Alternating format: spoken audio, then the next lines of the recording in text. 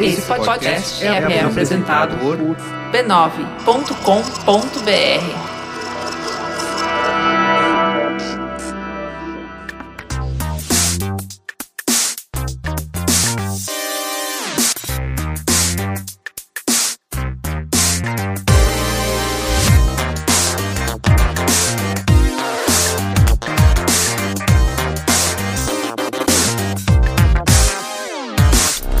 Saudações a todos e bem-vindos a mais uma edição do Notícias da Nave Mãe, podcast do Overloader, no qual a gente conversa sobre algumas das principais notícias do mundo dos videogames. Eu sou Heitor de Paula, tô aqui com Guilherme Jacobs. Heitor de Paula, não era pra agora não ter notícia? Não era aquela época pré-E3 que não tinha coisa? O que aconteceu? Eu não sei o que você tá falando, cara. Todo mundo sabe que a primeira semana de maio é a semana mais atribulada da indústria dos jogos. Todo mundo sabe disso. Pelo amor de Deus, Heitor de Paula, tem muita coisa. E muita coisa, tipo, importante, tá ligado? Não é aquelas pautas que, tipo, toma aqui um monte de noticiazinha. Não, tem coisas.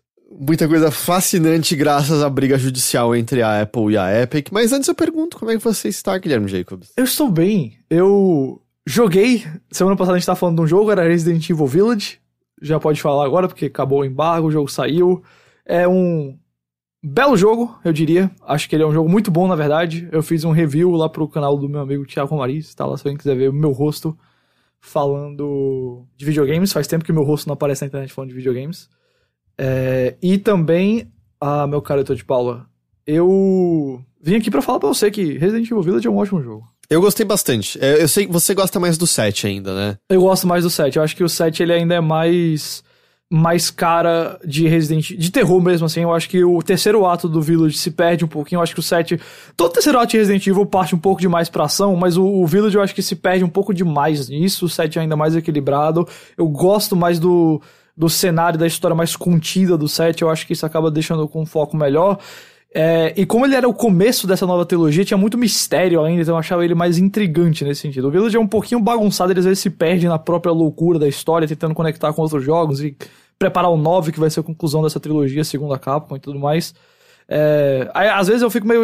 tá tentando... Sabe, o malabarismo aqui tá com bolas demais. Mas ele ainda é mega divertido, eu gosto dos cenários, eu gosto de explorar o mundo dele, eu gosto de jogá-lo, eu gosto das mecânicas. Então, tipo, é um ótimo jogo, apesar de alguns poréns que eu tenho com ele. Eu gostei mais do que o 7. Eu tenho a impressão meio oposta, assim. Eu acho que o 7 se perde por mais tempo, assim. Eu acho que depois da casinha onde tá a mãe, o 7 se perde. E eu acho que o 8 se perde só na última parte. Basicamente ali no... Se você dividir um 8 em 4 partes, é no último quarto dele. Eu diria que exatamente. Assim. As últimas 2-3 horas. Eu argumentaria que o final do 8, do Village, é como se ele pegasse e ele virasse, assim, o termômetro pra, sei lá, 100 graus. E aí o 7, se a gente dividisse, assim, em 4 partes, eu diria que a segunda metade deles, as últimas 2 partes, realmente eles abrem mais um pouco o leque da ação e outras coisas assim, mas eu acho que ele nunca chega aos 100 graus, sabe? Ele fica ali nos 50. Então dura mais tempo, mas a temperatura não fica tão alta quanto no Village pra mim. Eu acho que eu aprecio que acaba mais rápido no Village. Justo. De ação intensa. Pode ser. Mas eu também sinto, assim, que são jogos que meio que se perdem um pouco quando eles têm que se conectar ao universo maior de Resident Evil. Se eles fossem histórias contidas em si mesmo, eu acho que eles iam ser bem melhores. Apesar que tem um easter egg que eu gosto bastante no Village lá. Tem algumas coisinhas que se conectam com o universo maior, mas eu falei isso no Mothership. O Mothership dessa semana a gente falou basicamente de Returnal e Resident Evil Village. Teve até a GG Pinheiro do Loading. É uma coisa que o Village tem muito, assim, que é muito intrigante o começo. É meio fascinante ver, mano, o que são essas criaturas? Essa moça é basicamente uma vampira, esse aqui parece que tem poderes. Mas como é Resident Evil, você sabe que a explicação vai ser um vírus, armas biológicas, ou isso. Um mofo, exato. Então, diminui um pouquinho, assim, você tem que meio que esquecer isso e prestar atenção no mistério imediato na sua frente, porque você sabe que a explicação maior vai ser sempre uma arma biológica. Nunca vai ser tipo, é realmente um lobisomem, realmente é um vampiro, sabe? Nunca vai ser. Exato. E assim, mano, eu diria pra você, a essa altura do campeonato, dane-se, tá ligado?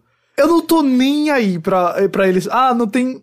Tipo, tem zumbi nesse jogo, mas eles se chamam outras coisas, tá ligado? Sim. O comportamento tinha um momento do Village que eu sentia que... se não fosse Resident Evil esse jogo, fosse um novo jogo de terror da Capcom. E tinha até uma... Eu não lembro supostamente se teve uma começou história. assim, não é? Eu acho que o nome do jogo era The Village, eu acho, né? E aí eles viram que tava ficando bom e transformaram em Resident Evil, né? E assim... E você sente que a parte Resident Evil foi colada ali, né? Que ele não é... Tanto que a melhor parte do jogo é a parte menos do Resident Evil, que é a da casa das bonecas lá. É meio que a terceira área do jogo, assim, que é... Eu falei pra você, o melhor Silent Hill desde o Playable Teaser do Kojima. Então... Mas assim, cara, eu vou te dizer. Resident Evil, pra mim... Faz quanto tempo que tá saindo um Resident Evil por ano? Acho que faz uns 3 anos já que tá saindo pelo menos um por ano. Porque o 7 foi 2017, se eu não me engano. O 7 não teve um intervalo de 1 ano entre o 7 e o remake do 2? Foi isso mesmo. O 7 foi 2017, aí 2018 não teve nenhum. Aí o Resident Evil 2 Remake foi 2019. E aí 2020 foi o 3 Remake. E agora o Village. Então tá basicamente um por ano, sabe? Uhum. E eu vou dizer, mesmo o 3, a gente acha que vai concordar aqui que o 3 é o mais fraco dessa leva. Ele é fraquinho. Mas mesmo ele, eu não tenho assim... Eu gosto de jogar. Eu percebi isso com o Village. Eu gosto muito de jogar Resident Evil. Eu gosto muito do formato, da familiaridade que eu tenho de puzzles, de backtracking, sabe? Porque, e do fato de não serem jogos gigantes, eles são contidos num tempo e num tamanho que eu acho que são agradáveis. Eu acho que ele nunca é inflado artificialmente. Eu acho que ele sempre sabe quando parar. Não necessariamente no contexto de história ou de jogabilidade, mas em termos de tamanho. Então, tipo, Resident Evil pra mim, eu percebi com o Village que é um negócio que virou muito sentimento caseiro, sabe? Comer aquela coisinha que você gosta de comer várias vezes. Real, assim, tipo... E eu acho que a franquia tá num momento muito bom. Apesar do 3, que a gente falou já, apesar de umas bizarrices feito o Reverse, que rola aqui e ali, porque sempre tem... Teve aquele outro... Ainda tem a gente aí esperando o Reverse. Teve aquele do ano passado, que era o multiplayer do 3 lá, que ninguém nem lembra que ele existe. Mas, do 7 até aqui... Cara, assim... O 3 é fraco, não chega nem perto dos lugares mais baixos que essa série já teve, que foi, por exemplo, o 6. O 6 é a tragédia pra mim. Aquele, como é que é o nome? Operation Raccoon City? Operation Raccoon City, esse aí eu nem joguei, é esse mesmo, Operation Raccoon City. Ou aquele jogo multiplayer lá, o Umbrella Corps. Esse daí, esse daí é um delírio coletivo pra mim, esse negócio aí. Não tá nem perto, assim, eu concordo com você, eles estão num momento muito bom, muito, muito bom. Então, eu queria falar de Resident Evil aqui, porque sabe, faz tempo que eu não falo de um jogo atual aqui, então eu queria pegar e falar, eu peguei o jogo porque eu fiz o review lá pro canal do Thiago, então se você quiser ver o meu review lá, não um review super profundo não, mas que é bem pra um público casual, mas tá lá se você quiser ver. E segunda-feira acho que entra um vídeo meu falando de spoilers do jogo lá, entrando na história e tal, e falando de easter eggs. Então, só um detalhe, faz tempo que eu não produzo assim conteúdo de videogame fora isso aqui, então eu tô dando essa... Falando aí pra galera, caso vocês queiram ver. Mas eu fiquei bem feliz com o jogo, cara, eu realmente tô feliz. Bom, eu gostei mais que 7, eu gostei bastante mesmo, então. Show! Então é isso aí, Resident Evil, parabéns pra Capcom e pra galera aí que fez esse jogo. Você chegou a jogar o modo Mercenaries? Eu não consegui ter tempo ainda de... Eu ainda não. Eu basicamente tô tendo tempo pra jogar no fim de semana. Aí o Village eu zerei ele no fim de semana mesmo, passado. Preparei as coisas e tal, e aí eu vou jogar de novo esse fim de semana e aí eu pego... O review foi mais da campanha mesmo, então... que é o conteúdo principal, né? Vamos combinar, é o que todo mundo quer. Então,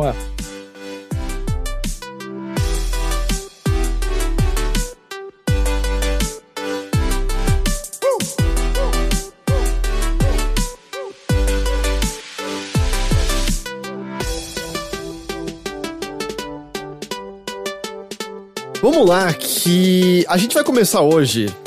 Eu acho que talvez tenha sido a pauta mais bagunçada que eu já montei até hoje, mas porque não tem muita maneira de não ser assim, porque a grande coisa que surgiu nessa semana foi uma batelada de documentos revelando fatos muito interessantes, muito fascinantes sobre a indústria de jogos, por conta da briga judicial entre a Apple e a Epic. A gente tá no momento de julgamento mesmo, em que cada lado tá chamando testemunhas e tá tendo a examinação. Como é que cross-examination em português?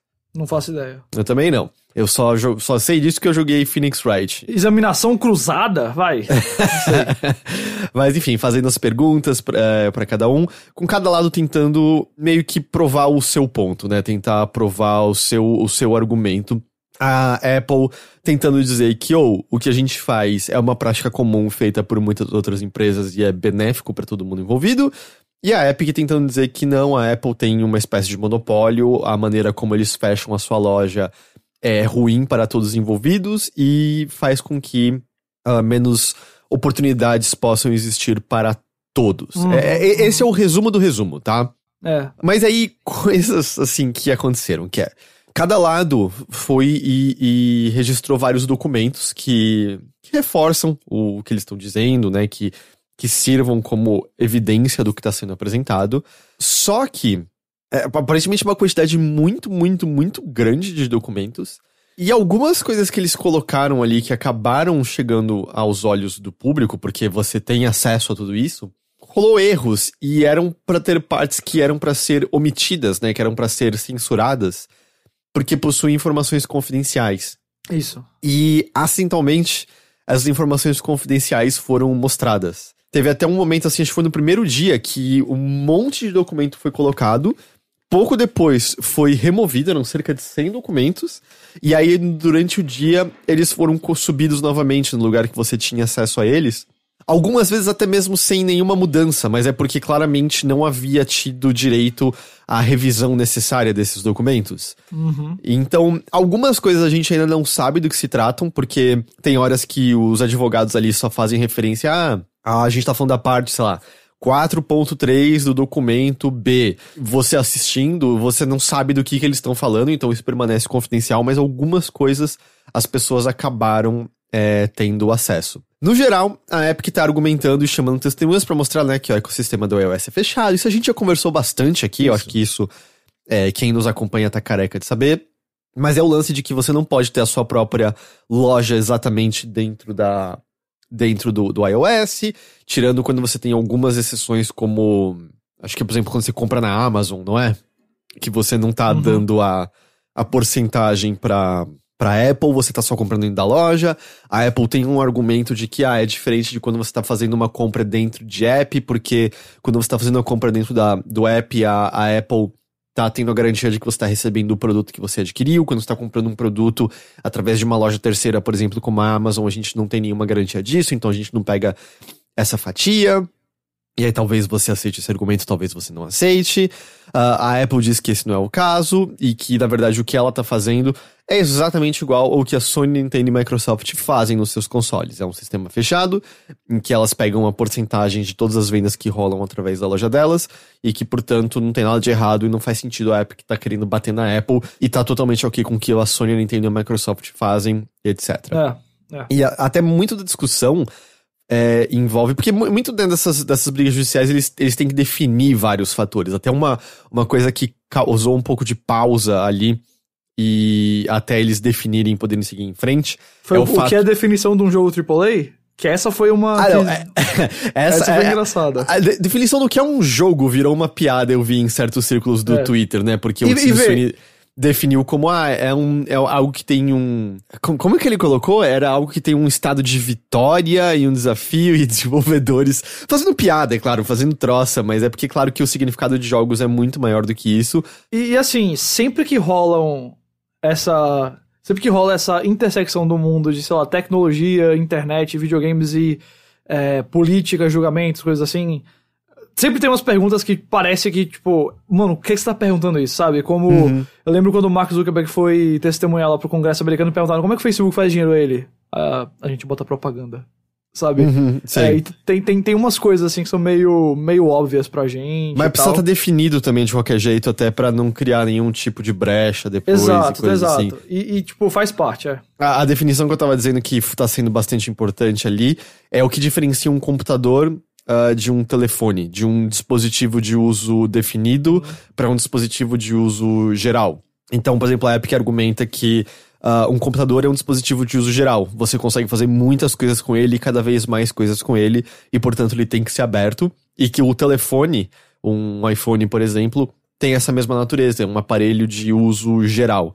E que consoles não, que consoles são aparelhos de uso muito mais específico. Por mais que um Series seja basicamente um computador, eles são pensados para um uso muito mais definido, mesmo que eles tenham aplicativos de outras naturezas. Você pode usar Spotify, você pode usar Netflix no seu console, mas o que eu ia falar que teve bastante tempo eles pararem para definir é porque Xbox é tanto os consoles quanto o ecossistema. E em certo momento a juíza teve que parar um pouco, tá? O que que quer dizer Xbox? O que você quer dizer com Xbox aqui? Porque isso é importante não só pelo fato de que a juíza em si não tem nenhuma obrigação de saber isso de antemão, mas até pra deixar claro o que tá sendo abordado ali naquele momento. E pra gente é muito claro, quando a gente tá falando de Xbox, a gente que respira videogame sabe exatamente do contexto em cada frase, mas nesses casos é um pouco engraçado quando a gente retira disso e tem que ver isso tudo ser bem definidinho. E além de alguns momentos hilários em que era até uma repórter, acho que da IGN, que falou, meu Deus, isso aqui parece um tweet do Drill. Que alguém pediu pro Tim Sweeney mexer num switch, acho que encaixar um switch na barra, eu não lembro exatamente agora o que foi, e ele tava tendo dificuldades com isso, e ele vira e fala assim, como você pode ver, eu não sou exatamente um usuário de switch, e a juíza, e agora o mundo inteiro também sabe. E ela fala, isso parece um tweet do Drill, o que tá acontecendo aqui? E, enfim, algumas outras coisas que aconteceram também é que a juíza pareceu demonstrar confusão de... A Apple, por exemplo, permite o aplicativo da Netflix lá no celular. E você aperta o aplicativo da Netflix e você consegue acessar via streaming todo e qualquer conteúdo que tá na Netflix. E ela pareceu não entender, mas por que então um aplicativo de jogos na nuvem não é permitido? Por que cada jogo tem que ser submetido individualmente? E essa é uma excelente dúvida mesmo, não é? É uma boa dúvida, é uma boa pergunta. Na verdade, eu acho que eu nunca... Nesse tempo onde a gente já tinha debatido aqui essa treta Epic e Apple... Eu não lembro de ter pensado isso, então parabéns aí pra juíza. E o que aconteceu hoje de manhã, no dia que a gente tá gravando isso, é que a Apple não parece que gostou do depoimento dado pela Lori Wright, que é a vice-presidente de Xbox, e quer que o depoimento dela seja determinado como não confiável ou não crível, porque ela não submeteu documentos que confirmem algumas informações que ela deu sobre o xCloud e sobre o fato de o Xbox nunca ter sido vendido... dando lucro. Sempre, todo o Xbox já vendido até hoje deu prejuízo. E ela não submeteu esses documentos que provem isso e, portanto, é difícil de averiguar a veracidade dessas afirmações. Mas, assim, isso é em linhas gerais, o que tá rolando. O que eu separei aqui é uma parte da totalidade, porque tem tantas coisas menores e fascinantes de, tipo... Tim Sweeney mandando um e-mail, acho que era pro Tim Cook mesmo, falando sobre a necessidade de abertura da plataforma e de como no passado o iOS já foi muito importante pro fomento dessas comunidades, mas hoje em dia tá sendo mais um impedimento. E aí o encaminhamento desse e-mail com o Tim Cook só botando pras pessoas da Apple dizendo, quem é esse cara? É aquele lá que tava nos nossos ensaios, tá ligado? Ele não tem a menor ideia. É muito bom assim ver essas coisas aparecendo. Ou documentos internos, eu acho que era tô tentando lembrar agora se é da Epic ou da Apple, sobre o Minecraft World, deles discutindo como é que tá a detecção, como deve ser o software de detecção de pintos que eles estão fazendo pra garantir que as pessoas não poluem o mundo com coisas construídas que são obscenas, e pessoas fazendo piada sobre como vai ser o mundo dos caralhos e coisas do tipo. E ter acesso a e-mails que pessoas achavam que nunca seriam vistos por outros olhos é incrível e fascinante, Ghost. Exatamente.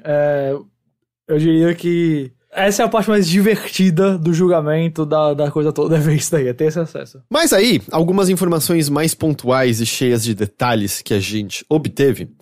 Uma delas é, por exemplo, a questão de crossplay em consoles da Sony. Ok. A gente abordou isso aqui bastante na época e uma coisa ficou clara sempre. A Sony não queria nem um pouco o crossplay nos consoles dela, certo? Isso. Você concorda com essa afirmação? 100%, a gente viu o quão relutante ela foi. Teve todo o lance de que a Epic, muitas aspas aqui, acidentalmente ativou o crossplay em certo momento antes da Sony liberar geral. Grande acidente. E em certo momento o Tim Sweeney foi questionado sobre o crossplay de Fortnite e foi pedido pra ele detalhes de como funciona a divisão de dinheiro, no que eles chamam de cross-wallet, né? Porque você pode ter meio que a mesma... Os V-Bucks que você tem, você pode usar em outra plataforma, então você pode comprar skin em uma plataforma, mas usar em outra.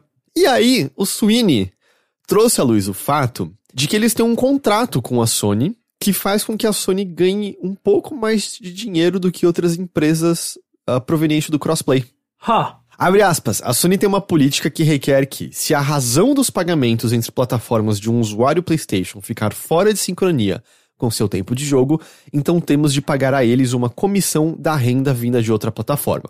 Então, se alguém está jogando primariamente no PlayStation, mas pagando em um iPhone, haveria compensação para a Sony. Quando o V-Bucks é adquirido em uma plataforma e usado em outra, todas as plataformas ganham um pouco de dinheiro, mas nesse caso descrito, a Sony ganha um pouco mais. Ok. Os documentos lá confidenciais mostram trocas de e-mail entre a Epic e a Sony. Uma mensagem foi enviada pelo vice-presidente de desenvolvimento de negócio da Epic dizendo o seguinte, na época que tava pra começar o crossplay, dizendo: eu não imagino que haja como nós da Epic não conseguirmos o que queremos. Essa possibilidade deixou de existir a partir do momento que Fortnite se tornou o maior jogo no PlayStation. E a Epic fazia uma proposta de crossplay, de anunciar o crossplay em conjunto com a Sony, pra fazer a Sony parecer herói na história e ter muito marketing envolvido. E a Sony não cedeu a isso. Teve até uma resposta do Gio Corsi. Lembro dele. Que acho que a galera conhece como a pessoa que puxava o PS Vita em eventos e anunciou coisas como o Windjammers sendo relançado e coisa assim. Na ocasião ele era diretor sênior de relação com desenvolvedores, ele não tá mais na Sony atualmente. E ele diz o seguinte, abre aspas, cross-platform não é garantia de sucesso, não importa o tamanho do título. Como você sabe, muitas empresas estão explorando essa ideia e nenhuma consegue explicar como o crossplay melhoraria os negócios da PlayStation. Então, lá pelos documentos que a gente tem, em agosto de 2019, o crossplay já estava rolando nessa altura, tem um documento que detalha essa política de divisão de dinheiro que foi descrita pelo Tim Sweeney. Essa política só rola se o jogo tiver uma renda bruta maior do que de $500 mil na PSN em um período de 12 meses. Então não afeta jogos menores, né? Só afeta jogos maiores. Mas, basicamente, assim, tem uma continha que é a renda através de todas as plataformas no cross-platform, vezes a parcela de gameplay feita num PlayStation 4, menos a renda da PSN, vezes 15%. Essa é a continha pra você saber. Então eles têm aqui um exemplo, assim, no mês 1, a renda entre cross-platform foi de $1 milhão. A renda na PSN foi de $900 mil. A porcentagem de renda da PSN foi de 90%. O gameplay no PlayStation 4 foi de 95%, e dado essa equação, a renda que seria adicional para ser paga para PSN seria de $0. Mas se no mês seguinte você ainda tem uma renda cross-platform de $1 milhão, a renda na PSN foi de $600 mil, ou seja, 60% na PSN, mas o tempo de gameplay no PlayStation 4 ainda foi de 95%, ou seja, a maior parte de gameplay no PlayStation 4, aí então eles teriam que pagar pra Sony $52.500. É uma continha que rola ali. Por tudo que a gente sabe, isso tá na ativa até hoje, isso permanece presente, e a gente não tem... tudo leva a crer que talvez seja presente pra outros jogos também, não seja só uma coisa que a Epic teve que ceder. Eu imagino que deve ter mais também. E aí? Assim, e aí? Algumas coisas muito curiosas, né, com isso aqui. Tem vários desdobramentos. Uma das coisas que foi revelada aqui com a notícia e o julgamento e as coisas que estão saindo foi que o PlayStation é disparado a plataforma que mais dá dinheiro pro Fortnite. Sim, disparado. É tipo uns 42%, 43%, e o Xbox vem depois com uns 30 e pouco. O que também é uma surpresa, o Xbox também tá tão alto. O iOS é a menor de todas, não é? É aí que tá, o iOS tá em quinto. Então, o iOS é só a quinta plataforma que dá mais dinheiro, só 7% da renda, 46,8% é do PlayStation, aí a Xbox é 27,5%, e aí o restante se divide entre Android, Switch e PC. Mas o que é então interessante aqui pra mim? O que eu tô levantando isso? Isso explica algumas coisas. Isso explica por que a Epic fez tanta questão de ir atrás da Sony nisso, porque claramente existe uma parcela muito significativa do jogo que vem do PlayStation 4 e 5, eu imagino agora também, não só de jogadores, mas de dinheiro que tá entrando de lá. Então é claro que eles querem colocar o PlayStation dentro do crossplay. A gente sabe que, por mais que tenha esses e-mails aí, a Sony investiu $400 mil na Epic, contando 2020 e 2021, e existe um relacionamento entre as duas empresas que tá crescendo em vários sentidos, mas grande parte disso deve vir do quanto o PlayStation rende pro Fortnite. Ao mesmo tempo, o Fortnite rende pro PlayStation, né? Então, meio que talvez tenha surgido isso. E eu também imagino, Heitor, que essa conta aí de que o iOS é a quinta plataforma apenas, também reforça muito do que a gente tá vendo agora aqui com esse julgamento, que é a Epic tentando pegar ali a Apple e ganhar mais dinheiro na Apple. Porque apesar do PlayStation dar mais dinheiro, eu não tenho aqui, não foi revelado ainda, eu acho, nesses documentos, o número de jogadores. Então eu não sei quantos jogadores estão em cada plataforma, mas eu chutaria que o iOS tem mais jogador do que essa renda indica, sabe? Mas ao mesmo tempo, a porcentagem perdida é igual em ambos, né? 30%. Mas o que eu digo é o seguinte, se você tiver mais jogador no iOS e tiver como meio que tirar essa barreira dos 30% ou diminuir, talvez a renda dele aumente significativamente por conta da quantidade de jogadores que estão lá, sabe? Porque a gente sabe que a porcentagem de jogadores que gastam dinheiro no iOS é bem maior do que, por exemplo, comparado ao Android, não era? Exatamente. Então eu acho que são não vou dizer que são as únicas razões, sabe? Mas são explicações bem possíveis, assim, do que tá acontecendo, assim. E assim, do lado da Sony é sempre aquela coisa bizarra. A Sony, na geração PS3, era mais aberta pro crossplay do que a Microsoft, mas sempre era um crossplay ali PS4 ou PS3 na época e PC. E isso continuou no PS4, coisas como Rocket League, Street Fighter V, o Final Fantasy XIV Realm Reborn tinham sempre crossplay de PC também. O CSGO chegou a ter lá no PS3 com PC. Mas quando chegou a hora de colocar crossplay com outros consoles, aí a Microsoft deu 2 passos, né? Botou logo PC e console, entrou lá com o Switch. Eu lembro daquele trailer lá que tinha o vermelhinho do Switch e o verde do Xbox juntos. Sim. E a Sony ficou pra trás, né? E aqui tá meio que a prova disso, assim, né? De que realmente era uma posição bem firme da Sony de não querer o crossplay, de não entender a necessidade do crossplay. Assim, necessidade talvez seja uma palavra muito difícil de usar. A gente sabe por quê? Porque ela tava disparado na frente nessa geração. Exatamente. Não tem muito segredo, né? Mas, enfim, eles acabaram cedendo e eu acho que hoje em dia não volta mais atrás, sabe? Concordo, em relação a isso. Mas é só aqui mais uma confirmação do que a gente meio que já entendia bem claramente, né? Realmente o que eu acho é que esses documentos, essas coisas aqui, revelam bastante o quanto que a Epic e a Sony parece que se beneficiam uma da outra, ou podem se beneficiar uma da outra, e talvez por isso que tenha tanto interesse, sabe, uma na outra, assim. A impressão que dá é que a Sony consegue dizer, você vai pagar isso aqui a mais pra gente, por conta da quantidade de jogadores no PlayStation. E da renda que a gente dá pra vocês também, não dá pra... E a Sony... Mas assim, não é um acidente também a Sony tá investindo tanto na Epic, sabe? Sim. Não acho que a Sony quer comprar a Epic ou coisa assim, não, ela nem teria como. Mas só pra mostrar que, tipo... Essas empresas às vezes aí estão se caminhando bem próximas e aí vão vir coisas como esse documento, vão vir coisas como a renda que podem ser mais positivas ou negativas pra uma ou pra outra, mas existe claramente um relacionamento bem intenso aqui entre Sony e Epic. Tanto que, né, acho que vale lembrar que por mais que isso tenha vindo à luz, a gente não vê mais atualmente a Epic querendo bater na Sony. A treta da Epic é com a Apple, com esses sistemas fechados. Ela parece estar bem ok com as empresas de jogos. A Epic mesmo, né, a demo da Unreal Engine 5 foi num PlayStation 5. Isso. Foi o foco ali. E assim, a gente vai ter mais um lembrete um pouquinho mais na frente, mas não custa, né, aquele lembrete de empresas não são suas amigas, não. Em que esse e-mail do Diego Costa dizendo, eu não sei o que a gente ganha com crossplay, é muito exemplo disso, que crossplay beneficia os jogadores. É muito legal você, de repente, ter acesso a jogar com várias pessoas, mesmo quando elas não estão na mesma plataforma que você. Você comprou um console, seu amigo comprou outro e vocês podem jogar juntos. Eu entendo, talvez pra empresa não... Pode até querer dizer um pouco de dinheiro a menos, mas é aquele lembrete que empresas não são suas amigas, porque a única coisa que foi vista nessa ocasião é o que a gente ganha com isso, e não, ok, vai ser bom pros jogadores. Exatamente. Posição de empresa. Seguindo em frente aqui, a gente sabe exatamente quanto que a Epic pagou pelos jogos que foram dados na sua loja de graça até setembro de 2019. Okay. A gente tinha, né, aquele valor de era 440 milhões pra mínimo garantido, a gente tinha conversado sobre isso umas semanas atrás, mas a gente sabe que a Epic gastou mais de 11 milhões pra ter esses jogos garantidos, 11 milhões de dólares, né? Peraí. Qual foi? Esses 440 milhões não é gasto não, né? Isso aí é o que eles ganharam. Não, lembra, é o que eles deram de mínimo garantido no total pros jogos lançados na sua loja. Mas o que? O valor dos jogos combinado, né?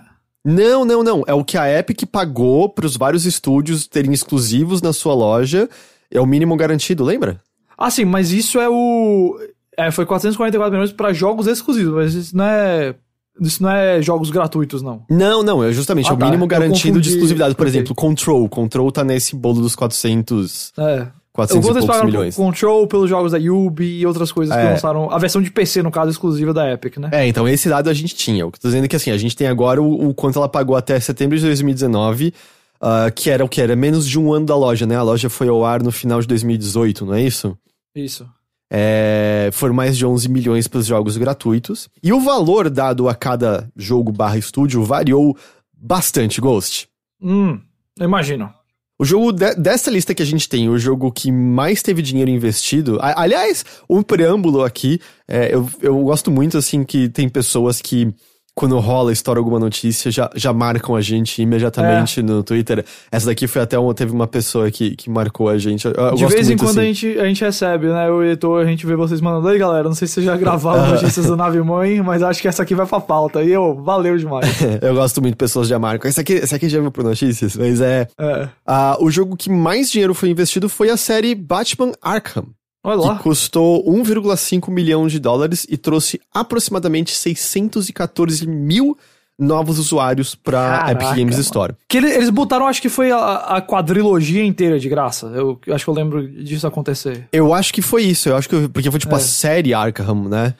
Inclusive eu acho que eu tenho todos os jogos aqui na Epic, só porque eu fiz o Redeem, por que não, né? Mas Exato, e eu lembro que foi algo bem grande. Eu acho que foi uma das primeiras grandes parcerias assim com o AAA, talvez uma das maiores por conta de serem uns 3 ou 4 jogos aí que eles colocaram. E eu vou te dizer, obviamente uma IP super popular, então bastante gente com certeza foi atrás. E é isso, assim, a ideia principal por trás desses jogos gratuitos é trazer novos usuários pra loja. É justamente, de repente, você olhar e falar, eu já tenho uma biblioteca formada aqui, deixa eu comprar mais esse jogo aqui, né? Fazer você se acostumar. Ou, né, quiçá, atrair alguém pra Fortnite, né? Por que não? Ver uma propaganda ali, se interessa por alguma skin que tá no jogo. Enfim, levar pro ecossistema. Porque isso é uma grande dificuldade, né? Fazer, por exemplo, a pessoa que já tá acostumada a fazer tudo no Steam começar a fazer em outro lugar. Eu pela minha experiência, pelo menos, mesmo tendo usado bastante a Epic pra jogar coisas como Hades e tendo comprado coisas por lá, como, por exemplo, que são pelo menos temporariamente exclusivas, né? Como Bugsnax, como Werewolf the Apocalypse, Earthblood, por exemplo. Meu padrão é entrar na Steam direto, sabe? Não tenho muito costume de abrir a Epic pra ver quais jogos eu tenho. Eu também ainda não tenho, não. Eu ainda vou direto no Steam, sem dúvida alguma. For Honor custou 63 mil dólares, bem menos. 45 mil dólares foi o preço de Rime. E foi 50 mil dólares o Super Meat Boy, por exemplo. E eu vi várias pessoas me dizendo, nossa, a gente achava que a Epic tava dando uma puta grana pra esses estúdios, e olha isso, só o World of Goo foi só 50 mil dólares. A informação que a gente tem é exatamente quantas pessoas pegaram o jogo, e a Epic também mostra exatamente quantos novas contas esse jogo gerou. Então, por exemplo, algumas coisas que foram de grande sucesso, o Mutant Year Zero custou 1 milhão de dólares, mas trouxe quase 200 mil novos usuários. Subnautica trouxe uma quantidade muito grande de novos usuários, foram cerca de 800 mil ou 900 mil novos usuários e custou 1 milhão e 400 mil dólares. Só que eu sinto que é meio que ver um pouco isso errado, do tipo, World of Goo é um jogo que tem mais de uma década a essa altura. Realisticamente, quantas unidades estão sendo vendidas desse jogo mês a mês? Do nada, você ganhar 50 mil dólares por conta dele, tudo bem, os 50 mil dólares é troco de pinga pra Epic, mas não me parece ruim, e vamos lembrar, né, os desenvolvedores aceitaram isso, assim, não me parece ruim ganhar essa grana tantos anos depois, assim, do lançamento do jogo. Uhum. É a impressão que eu tenho, pelo menos. Não, de forma alguma, cara. É grana de qualquer forma. E pra estúdios menores, essa grana faz muita diferença, sabe? Pra gente que tem... não tem uma empresa gigante bancando por trás e tem funcionários pra pagar e tem seguros pra garantir e tal. Isso aí é com certeza super mega relevante, né? Um jogo que não tá aqui no documento é o GTA V, que eu imagino que deve ter sido bem... foi depois. Foi depois desse período, até setembro de 2019. Mas a gente imagina que deve ter sido um valor bem alto também, e a quantidade de jogadores deve ter sido absurda. Absurdo. Eu chutaria mais de 1 milhão de jogadores pra Epic Games Store com ele. Alguns que, conseguiram uma boa quantidade de dinheiro, por exemplo, Celeste, foi 750 mil dólares pra botar ali na plataforma. Overcooked foi 225 mil dólares, mas trouxe uma quantidade grande de novos usuários, 200 mil mais ou menos. E um que chama atenção ali é que o Metro 2033 Redux custou 0 dólares.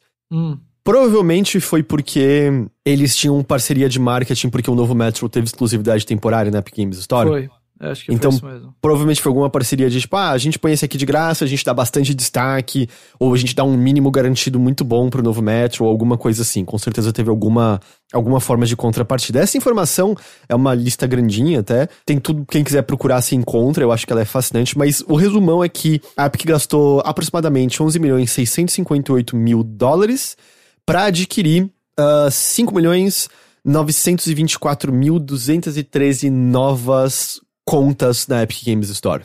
Eu vou ser totalmente honesto, eu não tenho a base necessária pra saber se foi um bom gasto, se isso é um bom número de usuários pelo gasto, ou se não deu tão certo. Eu não faço ideia também, cara. Eu acho muito difícil de entender. Parece-me que os números de jogadores são bons números. Agora, o quanto que o investimento rendeu no fim das contas, quantos desses jogadores estão lá ainda, quantos que gastaram com outros jogos depois, ou só pegaram um jogo gratuito e acabou. Isso a gente não sabe, né? Tipo, dei redeem e tá quieta lá a conta. Exato, que pra mim, raramente eu comprei alguma coisa na Epic Games Store, sabe? Jogos gratuitos eu peguei vários, mas... então eu não sei, assim, a gente não tem como dizer o quanto isso aqui frutificou pra Epic Games Store, sabe? Sim. Mas, bom, os números de jogadores, pelo menos, eu acho que são altos aqui, né? E 11 milhões de dólares é nada pra Epic, pra né? Epic Ela não é nada isso. lança uma skin no Fortnite, eu acho que ela comprou esses 5 milhões de jogadores. Pois é, exatamente, sem dúvida alguma. A gente tem alguma outra informação aqui também, Ghost, que é fora dessa janela. Que Borderlands 3, né, ele teve uma exclusividade temporária na Epic Games Store. Foi. Os 6 meses de exclusividade de Borderlands 3 custaram 146 milhões de dólares à Epic. Especificamente, 115 milhões de dólares foram no acordo, tinha um mínimo garantido de 80 milhões de dólares, um comprometimento de 15 milhões de dólares com marketing e um pagamento único de 20 milhões de dólares. Fora isso, a gente também sabe que a Epic pagou 11 milhões de dólares para que o Borderlands The Handsome Collection fosse dado de graça, e foi 20 milhões de dólares por Civilization 6, e parece que esses dois atraíram também um bom número de jogadores ali. Olha, se foi 11 milhões pelo Handsome Collection do GTA V, pode botar aí que foi uns 30, viu? Ou mais. Porque, tipo, o GTA tá sempre na lista de top vendidos, né? Então, exatamente. Pra Rockstar ter aceitado, não, beleza, se dá brincar, de graça. 30 eu tô sendo bem bonzinho ainda, viu? Bota aí, talvez 100 ainda, viu? 100 milhões, brincadeira. E aqui é aqui onde tá a grana mais, né? É nesses jogos grandes que eles botam lançamentos gratuitos, sabe? Aí realmente ou exclusividade, sabe? É aí que a grana tá mesmo, né? Eu sei que os 11 milhões ali não impressionam tanto, mas aqui a gente vê que o valor sobe rápido. Não, e nesse caso do Borderlands 3, né, teve esse mínimo garantido, mas era Borderlands. Em 2 segundos bateu esse número e acabou dando dinheiro pra Epic, na verdade, Borderlands 3. Então, tipo, valeu a pena esse investimento, com certeza. Então, isso é parte do que a gente tem. Como eu falei, ainda... Se bobear semana que vem, eu trago ainda mais algumas informações, porque tem muita coisa picada, muita coisa solta, muita coisa fascinante de documentos aqui e ali. Documentos mostrando que a gente superestimou o quão lucrativo seria a nossa área de esportes, que é o que você ouve constantemente de muitas e muitas empresas. Mas eu ainda tenho separado aqui um bloquinho que eu fiz chamado Coisas Soltas, que são só informações legais soltas, mas que não estão necessariamente ligadas a todo o resto. Por exemplo, Ghost. Por exemplo? A Epic ofereceu pro Google, antes do Fortnite estar no Google Play, que se eles deixassem colocar Fortnite de graça no Google Play, eles lançariam o jogo no Stadia. Nada resultou disso. Na verdade, mais de uma pessoa durante o julgamento parece achar que o Stadia tá morto mesmo. Bom, meio... Tipo, os advogados meio, tipo, a plataforma ainda existe, e as respostas pelo que eu entendo, ela foi diminuída em escopo, pelo que eu entendo, ela teve estúdios fechados e coisas assim. Eu posso testemunhar também lá, se eles quiserem, eu vou e falo, e eu vou dizer na cara, o Stadia morreu, só quem não sabe disso é o Google. Na verdade, que talvez o Google seja quem mais sabe disso. O lembrete que eu falei, o segundo lembrete que empresas não são nossas amigas. Documento de estratégia de relações públicas da Epic resume o objetivo deles como fazer com que jogadores, imprensa e indústria fiquem do lado da Epic. Um complemento do texto diz: precisamos lutar com nossos amigos. A Epic não é alvo de simpatia, mas para todos os desenvolvedores que sofrem esses ataques, eles são merecedores de simpatia. Isso inclui todos os nossos parceiros da área de jogos e de apps que estão perdendo por conta da prática injusta de plataformas e preços. Ou seja, foi extremamente consciente que a Epic é uma empresa bilionária. Ninguém vai ficar com pena da gente. Mas, se a gente bater a tecla de que são os desenvolvedores que estão perdendo dinheiro com cada venda por conta dessa estrutura da Apple, a gente ganha simpatia pra causa mesmo que as pessoas não liguem tanto pra Epic assim. É tudo calculado, gente. É tudo calculado. E eu acho que teve o pessoal que mencionou que o Tim Sweeney foi perguntado se ele aceitaria um acordo que beneficiasse a Epic, mas não aos outros desenvolvedores do iOS. Ele falou que aceitaria, sabe? Então... é isso, sabe? E até esse julgamento como um todo é uma grande jogada de marketing para o bem da imagem da Epic, para o bem da imagem do Fortnite. Tudo isso, assim, faz parte.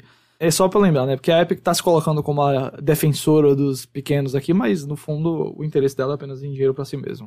Até o lance, eu esqueci o nome a operação de onde veio o Free Fortnite. Você lembra o nome da operação? Não lembro o nome, não.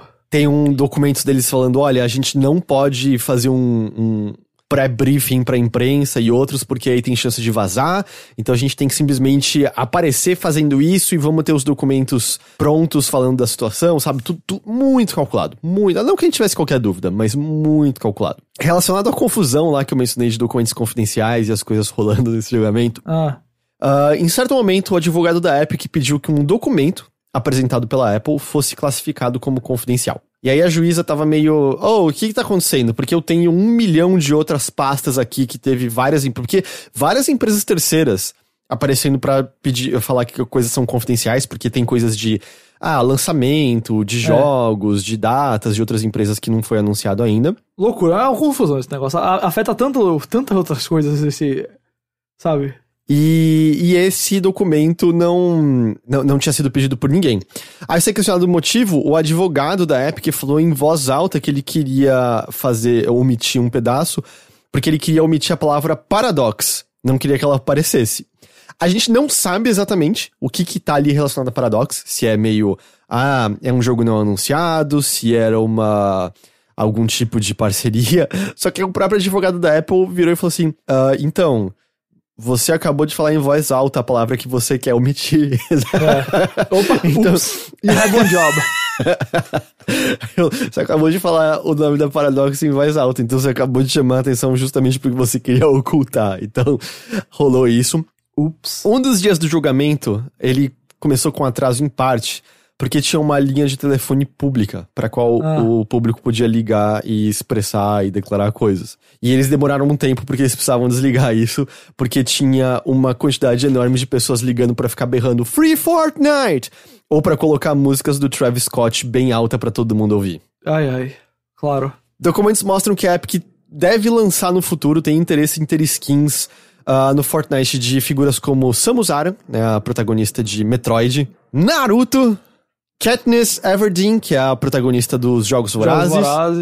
A noiva de Kill Bill, porque a personagem da Uma Thurman não tem nome, né? É só a noiva. Na verdade, ela tem um nome, sim. Ela tem nome? Depois ele fala. Eu já não lembro mais. Qual é o nome dela? Beatrix Kiddo. Então tem nome. Snake Plissken, o personagem, né, do Fugindo de Nova York. Que é o que inspirou o Solid Snake. Exato. LeBron James. Olha ele. Aparentemente o LeBron seria adicionado junto de algum minigame de basquete no jogo. Faz sentido, né? Eles gostam de botar uns famosos ali, então... Agora tá aberto o precedente com o Neymar, né? Então... o The Rock, nosso amigo Dwayne Johnson. E John McClane, esse personagem tão popular entre crianças hoje em dia. Você jogaria... Eu gosto de John McClane, cara. Eu também, mas a gente é velho, Ghost. Eu não sou velho. Cala a boca, mano. Pro padrão de jogadores de Fortnite, eu sou, realmente. Você é um idoso pros Fortniters. Você jogaria só pra poder controlar o LeBron? Cara, eu já tenho o 2K, tá bom. Não precisa, não. Teve um desses documentos aqui que você apontou que eu acho legal mencionar, porque mostra que não é apenas a gente, Heitor de Paula, que sonha. Tem uns documentos que estão lá presentes aí, que foram anexados ao julgamento, que revelam que a Microsoft e a Xbox, né, esperava que outras empresas lançassem alguns jogos grandes no período entre outubro e dezembro de 2020. O documento é de agosto de 2020 e a Microsoft fala que acreditava que nesse período, coisas como The Legend of Zelda Breath of the Wild 2, Bayonetta 3, Shin Megami Tensei 5 e Metroid Prime 4 e um jogo de lançamento do PS4 que estava omitido, né? O que talvez significa que ele não foi anunciado ainda. Esses jogos estariam lá. Também havia 3 jogos da Microsoft omitidos, um para o terceiro trimestre do ano passado, né? Justamente ali o período de agosto, até agosto. Outro até setembro, na verdade. E outros 2 no primeiro trimestre desse ano, todos esses jogos omitidos. E vários outros jogos omitidos para o primeiro trimestre desse ano. Então, aparentemente, a Microsoft aí tem jogos que não estão anunciados ainda para lançar, jogos first party e third party. Não quer dizer que é tudo first party da Microsoft, porque é um bloco, se você olhar o documento... Não dá pra ser só. Um bloco preto o negócio, tá ligado? Eles omitiram tudo. Mas, eu só queria dizer, Breath of the Wild, Bayonetta, Shin Megami 5 e Metroid Prime 4 na mesma época, A Microsoft sonhou alto. Sonhou alto, mano. Pelo amor de Deus, sonhava com um desses. A gente sonhava com o Zelda agora em março, sabe? A gente sonhava, será que o Zelda sai em março? Nada, então em maio nada. Então, imagina os 4 de uma vez, assim. Pelo amor de Deus, vocês estão loucos, eu quero demais. Bom, esse mesmo documento da Microsoft, ele erra o nome de um jogo e coloca como Balan Wonderworld. Em vez de Balan Wonderland. Wonderland, exatamente. Eu vou dizer que eu errei esse nome várias vezes. Mas é muito maravilhoso que esse jogo, que é o jogo do... Na verdade, o nome do jogo é Wonderworld. Eu acho que eles erraram botando Wonderland. Acho que a gente errou aqui falando. E eu errei aqui no documento de novo. Você errou na pauta, exatamente. Ok. Eu ia falar que eu já tinha errado o nome desse jogo antes, e aí eu acabei de conseguir errar mais uma vez. Então, parabéns pra mim. Mas é que, tipo, já é muito bom que esse jogo foi extremamente mal recebido. Ele parece terrível de tudo quanto é maneira. Ainda foi um jogo... Custa R$250 se você quiser comprar ele. Isso. É o jogo do... Puta, como é o nome do cara que criou o Sonic? Yuji Naka. É o jogo do Yuji Naka, e aí tinha uma certa expectativa, mas todo mundo meio que só deu risada desse jogo, e me parece assim...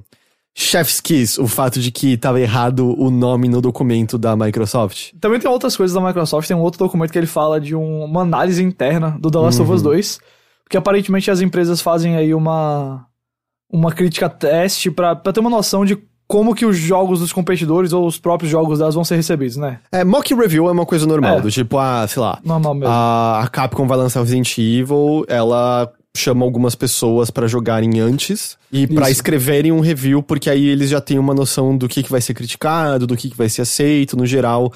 Isso dá uma luz pra eles já, até pra saberem como que vai ser a recepção do jogo.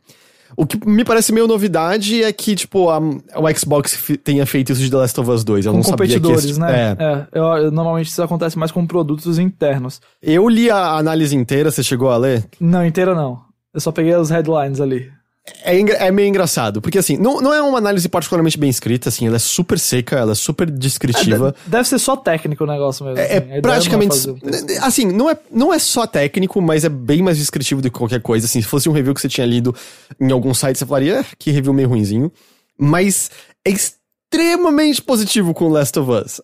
Tipo, The Last of Us Parte 2 é o cada vez mais raro tipo de jogo que consegue avançar a arte da narrativa em videogames. O que pesa mais do que se todos vão gostar ou sequer se divertirão enquanto jogam. Ele é meio isso, mas tem também coisas do tipo... A Naughty Dog ainda não parece ser capaz de fazer combates com armas decentes em seus jogos, e este não é exceção. Rapaz, essa daí machucou, hein? Rapaz, mas assim, como eu falei, não é que você tá, tipo, corra pra ver uma incrível crítica, não é isso, mas é muito curioso ver esse tipo de crítica interna rolando. Ainda em Microsoft, né, a Lori Wright, que a gente mencionou que a Apple não ficou muito feliz com o depoimento dela, no seu depoimento, em certo momento, ela afirmou justamente isso, né, que todos os Xbox vendidos sempre deram prejuízo, e é normal que consoles sejam vendidos com prejuízo, né, a gente já falou várias vezes aqui disso.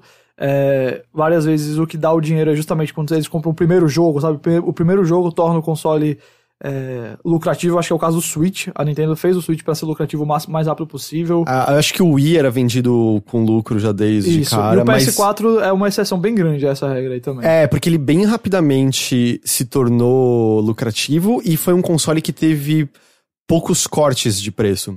Isso. Porque mesmo outros consoles como o PS2 e tal... O preço baixou muito. Chegou a ser vendido por $100. Então, os cortes de preço eram altos e aí mudava isso ainda de qualquer maneira. Então, no geral, consoles ainda são vendidos com prejuízo. E essa ainda é a... E aí, Heitor de Paula? Aí, teve um contrato com a Nintendo, que foi anexado ao julgamento, quase completamente omitido, exceto por uma pequena parte, onde a Nintendo estipula que desenvolvedores e distribuidores parceiras da Nintendo devem confirmar que não tem ligação com a Yakuza, a máfia japonesa, não com o jogo Yakuza, com a máfia japonesa mesmo, para poderem trabalhar com a Nintendo. Então, se você tiver alguma conexão com a máfia, se a Yakuza ajuda você a ter mais cópias do seu jogo lá na GameStop do Japão, você não pode trabalhar com a Nintendo. Então, só pra assim, né, a Nintendo aí, good guy Nintendo, parabéns pra Nintendo. É que tem algumas empresas grandes, até, que, pelo que a gente sabe, tem uma ligação bem forte com a Yakuza lá no Japão. E assim... E algumas delas com as quais a Nintendo trabalhou já, com certeza. Pra gente isso pode até parecer engraçado, assim, sabe? Mas, tipo, deve ser uma preocupação real pra Nintendo. Não, sem dúvida alguma, assim, eu lembro até de ver algumas análises sobre isso, assim, de que até essa natureza, por exemplo, como a Yakuza é retratada, por exemplo, na série Yakuza, Sim. dessa coisa...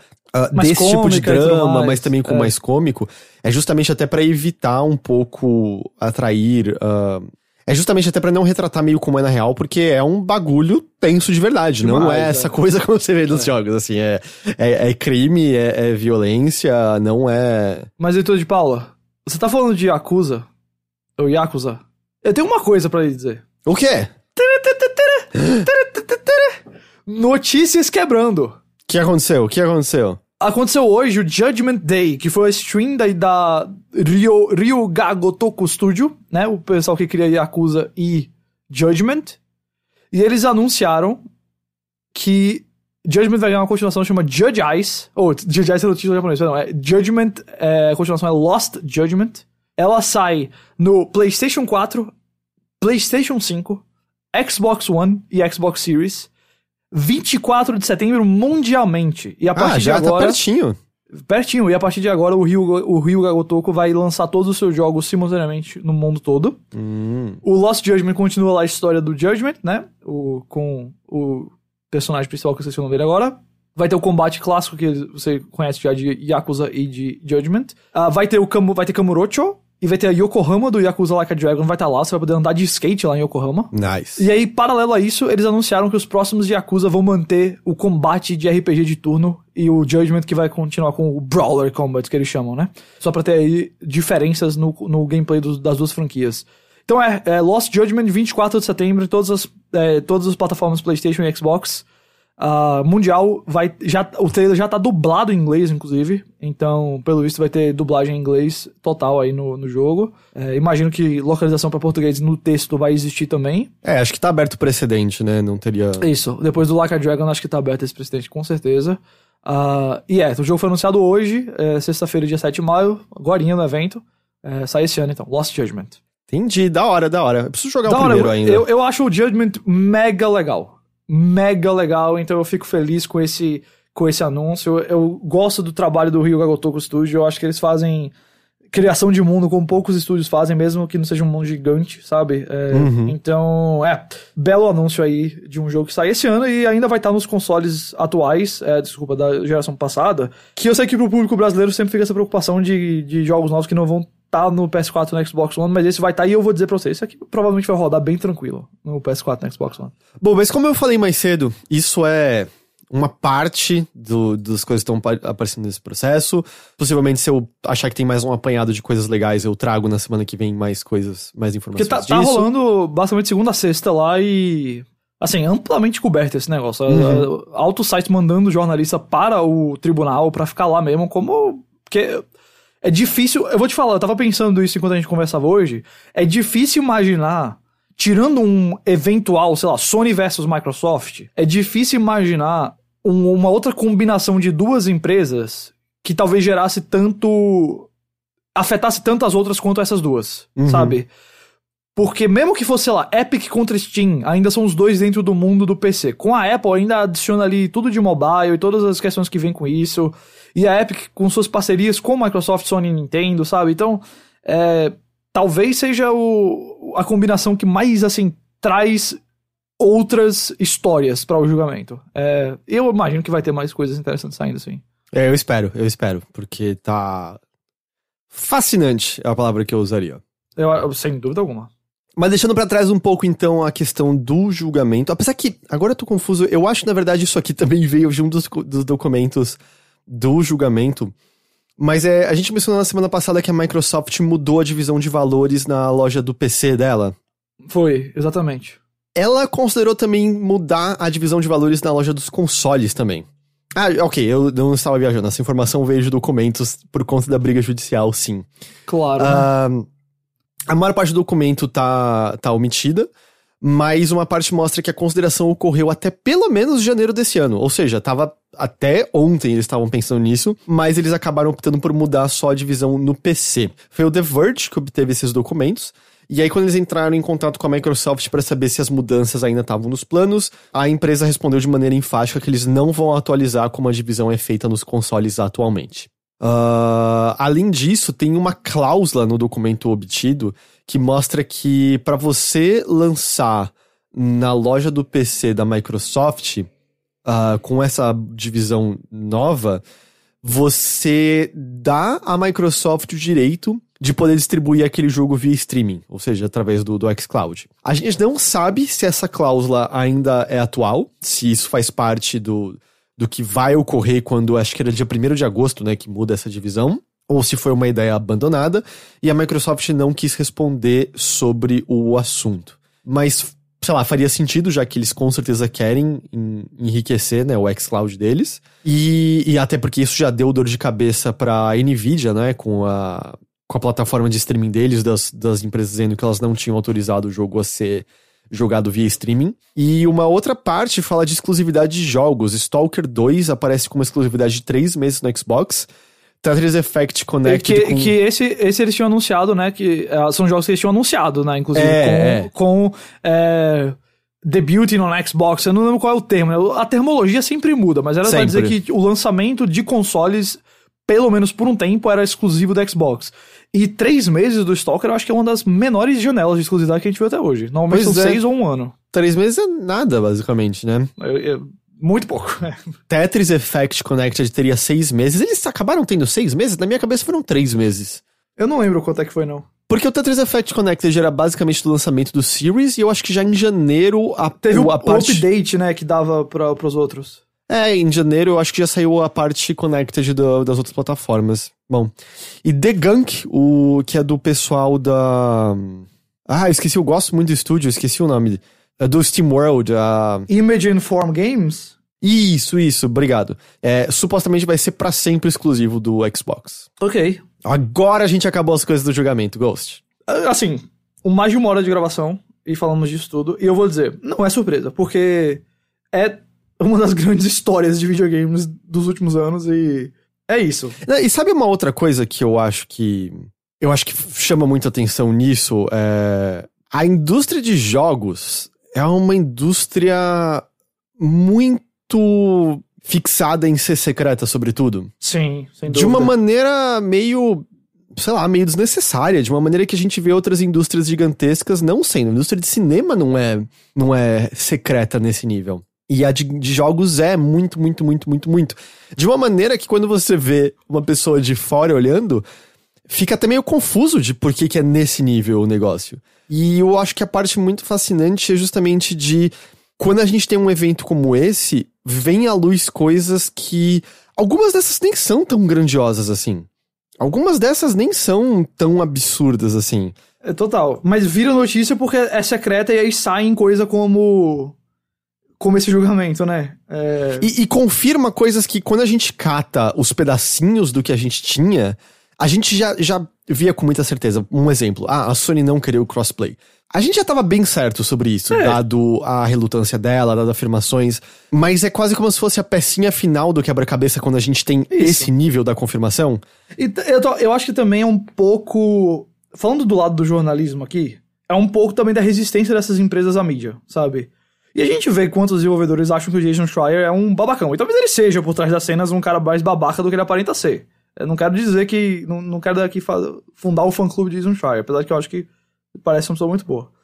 Mas normalmente as únicas interações com mídia são quando, sei lá, eles dão pra o IGN ou pro Game Informer o anúncio de uma coisa, aí... Mas é super controlado. Super controlado, eles entram lá no estúdio com supervisão e tudo mais, é super bem pensado, sabe? Marketing, basicamente.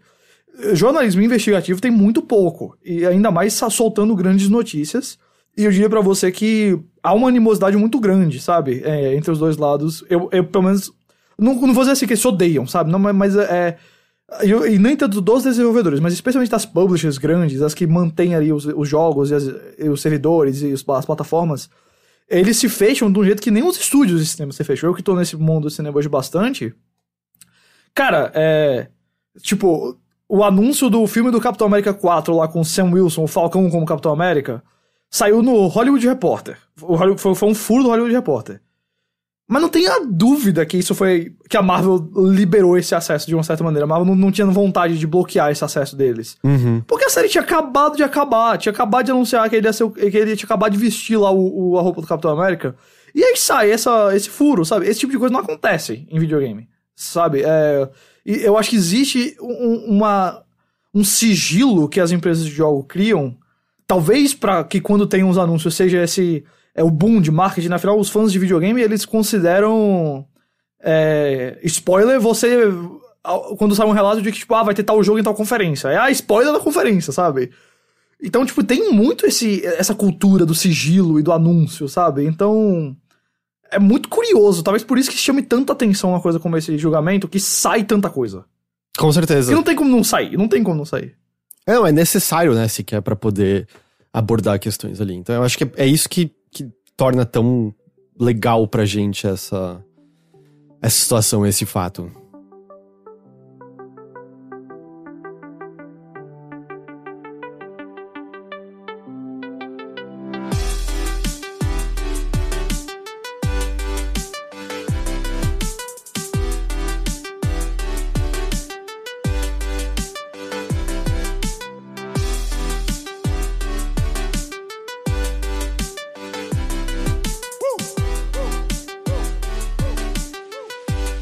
Vamos falar mais um pouquinho de finanças hoje? Vamos. Por que não? Aqui é o podcast do valor econômico, é aqui. Porque saíram mais algumas coisas de finanças nessa última semana. Por exemplo, a Nintendo Ghost. Eu não sei se tá ligado que ela foi muito bem no ano passado. Eu imaginaria. Você imaginaria que ela teve o melhor ano fiscal de toda a sua história? Olha... Eu vou te dizer uma coisa. Nunca passou pela minha cabeça que era esse o caso. Mas eu não me surpreendo, tá ligado? Eu não me surpreendo que é isso, sabe? Eu real... Porque quando a gente para pra pensar no que é que saiu e no contexto da pandemia e tudo mais... Pô, faz sentido, né, que a Nintendo tenha tido um dos melhores anos dela. Então, ser o melhor, não acho que é um grande exagero, não. Foi no período, né, de 1º de abril de 2020 a 31 de março de 2021, o último ano fiscal. Eles viram um crescimento de 34,4% em vendas, alcançando 16,1 bilhões de dólares. E também houve crescimento de 85,7% na renda líquida, resultando em 4,39 bilhões. Além disso... 36 jogos lançados pro Switch tiveram mais de 1 milhão de cópias vendidas no ano. Absurdo esse número, sabe? Desses 36, 22 são da própria Nintendo. Não, assim, pelo amor de Deus. Pelo amor de Deus. Animal Crossing New Horizons, todo mundo já tá querendo saber que... Claro. 20,85 milhões de unidades, mas Mario Kart 8 Deluxe, Meu Deus, mano, pelo amor de Deus. Mario Kart 8 é um jogo de 2014. E a versão Deluxe é um jogo de 2017. E este jogo vendeu 10 milhões de unidades. 10,62, passou de 35 milhões de cópias só a versão Deluxe. Até porque a versão normal não deve ter mais de 10 milhões, não, né? Foi do Wii U. Não é, mano, é tipo o número do GTA lá, que foi o segundo melhor ano de vendas da história dele, sabe? Sim. A Nintendo e o GTA parece que são as duas coisas que 2020 venderam mais do que qualquer outra coisa. O Witcher 3 não teve, tipo, o segundo também melhor ano? Foi o Witcher 3 também. E eu imagino que o The Last of Us, esses jogos PlayStation também, mas assim, é porque esses daí, o The Witcher, o GTA, os jogos da Nintendo, o Animal Crossing a gente sabia, mas coisa como Mario Kart... Pelo amor de Deus, esses jogos têm 4, 5 anos, mano. 7 anos no caso do GTA e absurdo as vendas. Assim, sem querer diminuir outros jogos, mas acho que é só um comparativo que é... Cara, tudo bem que o jogo saiu, acho que foi em agosto ou julho. Mas, tipo, Ghost of Tsushima, que é considerado um bom sucesso pela Sony... Sim. E tudo bem, é uma nova propriedade intelectual, tem várias barreiras e tal. Mas ele vendeu, era o que? Era 6 milhões de unidades? Eu acho que era mais ou menos o número que a gente tinha. E esse jogo... Velho, Mario Kart Street Deluxe é um jogo velho. Passou de 10,62 milhões só nesse ano fiscal. É muito insano. Mano, muito é insano. absurdo. Não, sério, sério. A Nintendo, ela tá, tipo, tirando onda, sabe? A Nintendo tá de boaça. A gente tá vendo aí Sony e Microsoft construindo seus novos consoles, maior esforço aí e tal, jogos exclusivos, comprando em estúdio, e tá aí a Nintendo, o jogo 2017 com 10 milhões de unidades vendidas. E assim, qual deve ter sido o custo de marketing pra isso? Zero. Zero? Né? Não teve Zero, custo de marketing, sabe? não teve... não precisou de nada, assim. Foi simplesmente, quem comprou o Switch queria o jogo. Quem tava com criança em casa Sim. queria o jogo. Ou nem criança, Mario Kart é muito legal, mas... Mano, o meu primo que tem 2 filhos pequenos, ano passado, me mandou mensagem no começo da pandemia, eu tô querendo comprar um console e tal, qual que eu compro? Eu falei, é pra você ou seus filhos? Aí ele pros dois, vai no Switch, não tem erro não. Sim, com certeza. Sabe? Isso é só ele é um exemplo de várias pessoas com filhos que compraram um Switch, porque não só, tipo, eu quero que meu filho tenha um videogame, mas eu quero jogar alguma coisa também. Aí eu quero ter o Zelda, ou sei lá o que mais, sabe? Mano, absurdo, né? Absurdo o que a Nintendo fez em 2020. Super Mario 3D All Stars teve 9,01 milhões de cópias vendidas e Ring Fit Adventure teve 7,38 milhões de cópias vendidas. Fora isso, eu não sei se tá ligado também disso, Ghost, mas Call of Duty continua a ser um monstro. Eu imagino, você acha que ele tá sacrificando tanto estúdio aí no favor do Call of Duty, é porque ele tinha que ter alguma coisa aí. Segundo a Activision, a franquia cresceu mais de 40% no primeiro trimestre comparado ao ano passado. A Activision Blizzard almeja contratar mais de 2.000 desenvolvedores nesse próximo ano e ela quer triplicar o tamanho dos estúdios de suas franquias principais. Acho que dá pra imaginar quais são as franquias principais aqui, né? Vai ser Call of Duty, Diablo, imagino, né? Call of Duty e aí depois várias, talvez outras, mas Call of Duty, sabe? Mas aí também, foi na sexta-feira da semana passada que estourou isso, que é meio, puta merda, sério, saiu a informação que a gente já teve a Vicarious Visions, depois de fazer o excelente Tony Hawk, Pro Skater 1 e 2, e agora ter virado um estúdio de auxílio na Blizzard, né, eles vão lançar, pelo menos ainda tem um pouco de autoria, eles vão lançar o remake do Diablo 2. Chegou a vez do Toys for Bob virar estúdio de auxílio. O Toys for Bob foi quem lançou o Crash Bandicoot 4, foi quem lançou aqueles remaster / remake da trilogia Spiral. Eles agora vão ajudar com o desenvolvimento de Call of Duty Warzone. O Warzone, se eu não me engano, o estúdio principal é a Raven, não é? Eu acredito talvez que seja. Talvez seja. Eu acredito que a Raven é o estúdio principal de Warzone. Alguns desenvolvedores no começo comentaram no Twitter que eles saíram da Toys for Bob, mas a Activision disse que não houve demissões, que ela vai continuar a dar suporte a Crash 4, além do Warzone. A impressão que deu é, porque eu vi algumas pessoas tweetando isso, a impressão que deu é que foi mais algumas pessoas meio... Não é que houve demissões por parte da Activision, foi só algumas outras que é meio... Não é isso que eu quero fazer, então isso até que é uma boa hora pra eu sair do estúdio e procurar alguma coisa nova. E acho que é uma coisa normal quando você muda o direcionamento do estúdio, assim. Mas não é que houve demissões em massa por parte da Activision, né, que acho que é até bom ressaltar isso, porque não é como se fosse uma empresa adversa a fazer isso. Exato. Ou seja, eu não sei, assim, significa que a gente não vai ter Crash 5, significa que não vai ter um novo Spyro, é a impressão que eu tenho. Assim, eu diria que não agora, né, porque há 3 anos atrás você não imaginaria talvez que tinha um Crash 4, sabe? Então pode mudar, pode ser que outro estúdio pegue, ou que a Activision libere uma equipe pequena pra fazer, isso tudo pode acontecer, mas não parece que é nada próximo, que por enquanto esses jogos estão fora de cogitação. Porque, cara, a Activision, que jogos ela tem agora? Call of Duty. Basicamente. Cara, Infinite Ward, Treyarch, Sledgehammer, Raven, Beenox, High Moon e Toys for Bob.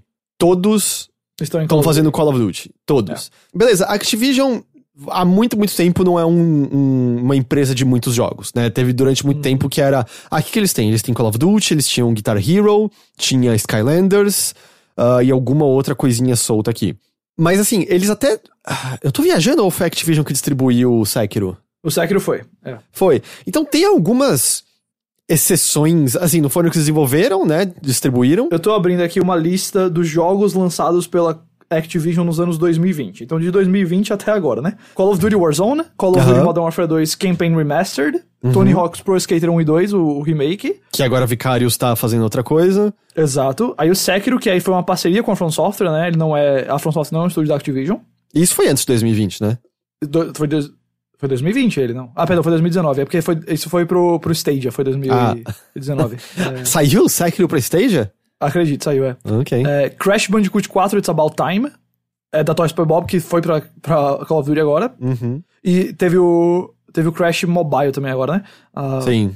E aí o Call of Duty Black Ops Cold War, Treyarch e Raven, e aí outras versões do Crash e do Tony Hawk para as novas gerações de consoles, e o Call of Duty 2021 que tá confirmado já. Então, basicamente. Que parte disso foi que tá marcado pra sair no final desse ano novo COD e a Sledgehammer, né? Que acho que é o principal desse COD. Dessa vez seria, em teoria seria eles, E é muito estranho, assim, eu entendo que, mano, ainda mais com Warzone, eles estão vendo um crescimento absurdo com Call of Duty, tá gigantesco, tá muito popular, mas é meio, sei lá, é aquela coisa de ser meio triste de todos esses estúdios só fazendo Call of Duty. Especialmente porque parece que esses outros estúdios estavam fazendo coisas bem legais. A gente já falou aqui da Vicarious várias vezes, e a Toys for Bob também, sabe? Todo mundo gostou de Tony Hawk's Pro Skater 1 e 2. Eu não fui muito fã do Crash 4, mas eu acho que ele foi extremamente bem recebido. O remake do Spiral foi muito legal. O remake da trilogia Crash foi muito legal. E aí o que esses estúdios vão fazer é virar auxílio de outras coisas maiores. É meio, porra, que merda, tá ligado? Quanto que esses Spiral e Crash tinham que vender? Provavelmente não existe número que faria eles serem sustentáveis, dado a infinidade de dinheiro que Call of Duty pode dar, né? Exatamente. Não tem como. Então, assim, eu entendo a parte da decisão, sei lá, econômica, mas é só uma merda. E a Activision vira o lugar de um só jogo, que é muito estranho. Tudo bem que eles têm a Blizzard também. Então a Blizzard vai estar com o seu Diablo, vai ter o Diablo 2, é Reforged que chama? Não, Reforged era o Warcraft. Resurrected? Eu acho que é Resurrected. Tem Resurrected, isso mesmo. O Diablo 4, o World of Warcraft continua, tem o Overwatch 2 em algum momento, a gente não sabe que mais coisas estão em desenvolvimento ali dentro, mas sei lá, cara, é muito estranho. E eu nem odeio eu vou te falar, cara. Eu também não, mas sabe o que é mais bizarro pra mim disso? É que imagina o seguinte, provavelmente agora o segundo jogo mais rentável da Activision então é o World of Warcraft, que não tá no seu melhor momento. Mas eu vou puxar uma tangente meio doido aqui, mas vem comigo. Essa ênfase no Call of Duty, pra mim, torna ainda mais bizarro eles terem pisado no freio com o Overwatch e anunciado o Overwatch 2 tão cedo. Porque eu não entendo por que você não investiu logo no Overwatch pra tentar criar outro Call of Duty quando ele tava naquele hype. Porque ficou um hiato bizarro, né? Aliás, exato. Até diante disso, a Blizzard perdeu 2 milhões de jogadores do último trimestre pra agora. No trimestre passado eles tinham 29 milhões de usuários mensais, e agora tá em 27, e de acordo com a Massively, a Blizzard perdeu quase 29% de todos os seus jogadores em 3 anos. Isso é bastante coisa. É muito. E não parece que o Overwatch 2 vai sair em breve. E o Jeff acabou de sair de lá. E esse tempo e essas turbulências entre os dois jogos estão causando aí uma perda de confiança. Mas pra mim é bizarro que você não investiu ali no hype, no ápice do Overwatch, em garantir logo mais modos de jogo, garantir talvez uma modalidade free to play. Ou eles viram que Royale, já tava, a linhazinha não tava crescendo daquele jeito, fazia mais sentido botar todas as armas numa continuação, né? Até porque claramente a Activision, se a linha baixar um pouquinho, ela já mata, né? E tudo bem, esses números estão caindo, mas é desde 2016 que a Blizzard não lança nada grande novo, a última coisa foi o Overwatch. Tenho certeza que quando chegar Diablo 4, a gente vai ver um estouro, vai ter um aumento, mas eu acho que não vai ter um aumento os altos não serão mais tão altos, sabe? Mas sei lá, cara, é bizarro isso da Activision. É uma empresa muito esquisita. É uma empresa muito esquisita hoje em dia. E também é muito... O que me dá... É que eu não acho que isso vai acontecer, mas é muito...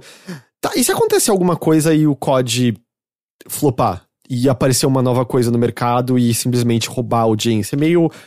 Eles não vão ter nenhuma outra coisa pra salvaguardar eles. Por isso eles estão investindo tanto em manter, né?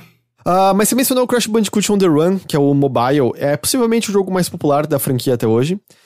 Saiu no dia 25 de março e foi baixado mais de 30 milhões de vezes. E segundo o Liam Robertson, a Toys for Bob estava trabalhando em um jogo PVP de Crash Bandicoot.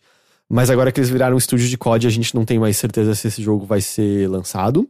E lembra que a gente falou umas semanas atrás do lance dos bônus do Bob Kotick, o CEO da Activision? Lembro. Que tinham até fundos de pensão dizendo que era muito alto. Tem uma discussão muito grande desses executivos que ganham bônus absurdos de exagerados e tal. Bom, o Bob Kotick, ele vai ter uma redução de 50% no seu salário e o potencial de bônus dele vai ser diminuído. Ok. Ele não vai passar fome, tá? O salário dele agora é só de $875 mil.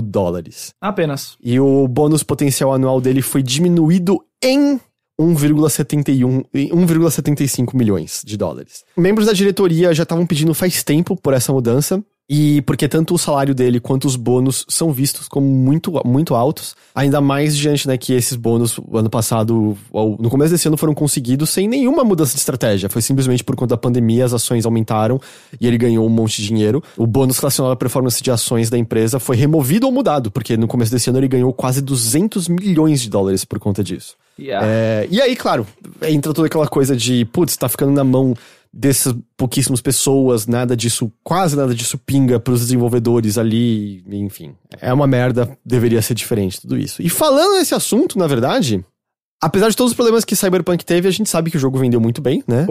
E por conta disso, os executivos da CD Projekt conseguiram ganhar bônus bem gordos. Não! O bônus dos executivos é uma reportagem do Bloomberg, isso tá na casa dos milhões. Só que várias pessoas de cargos mais baixos se viram decepcionadas com a quantia dada a eles.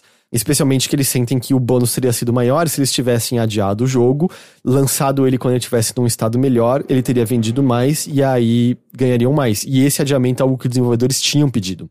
Martin Iwinski e o co-CEO Adam Kitinsky vão receber mais ou menos 6,3 milhões de dólares cada um. O Adam Badowski, que é o diretor do jogo, vai levar cerca de 4,2 milhões de dólares. Enquanto isso, desenvolvedores com cargo menor, com os quais o Bloomberg conversou, vão receber entre 5 e 9 mil dólares. Cargo um pouco mais alto vai receber entre 15 e 20 mil dólares, e tudo bem que ainda tem uns gerentes e diretores que vão receber mais do que isso. Só que assim, algumas pessoas podem olhar e falar assim, mas é um bônus, tá ligado?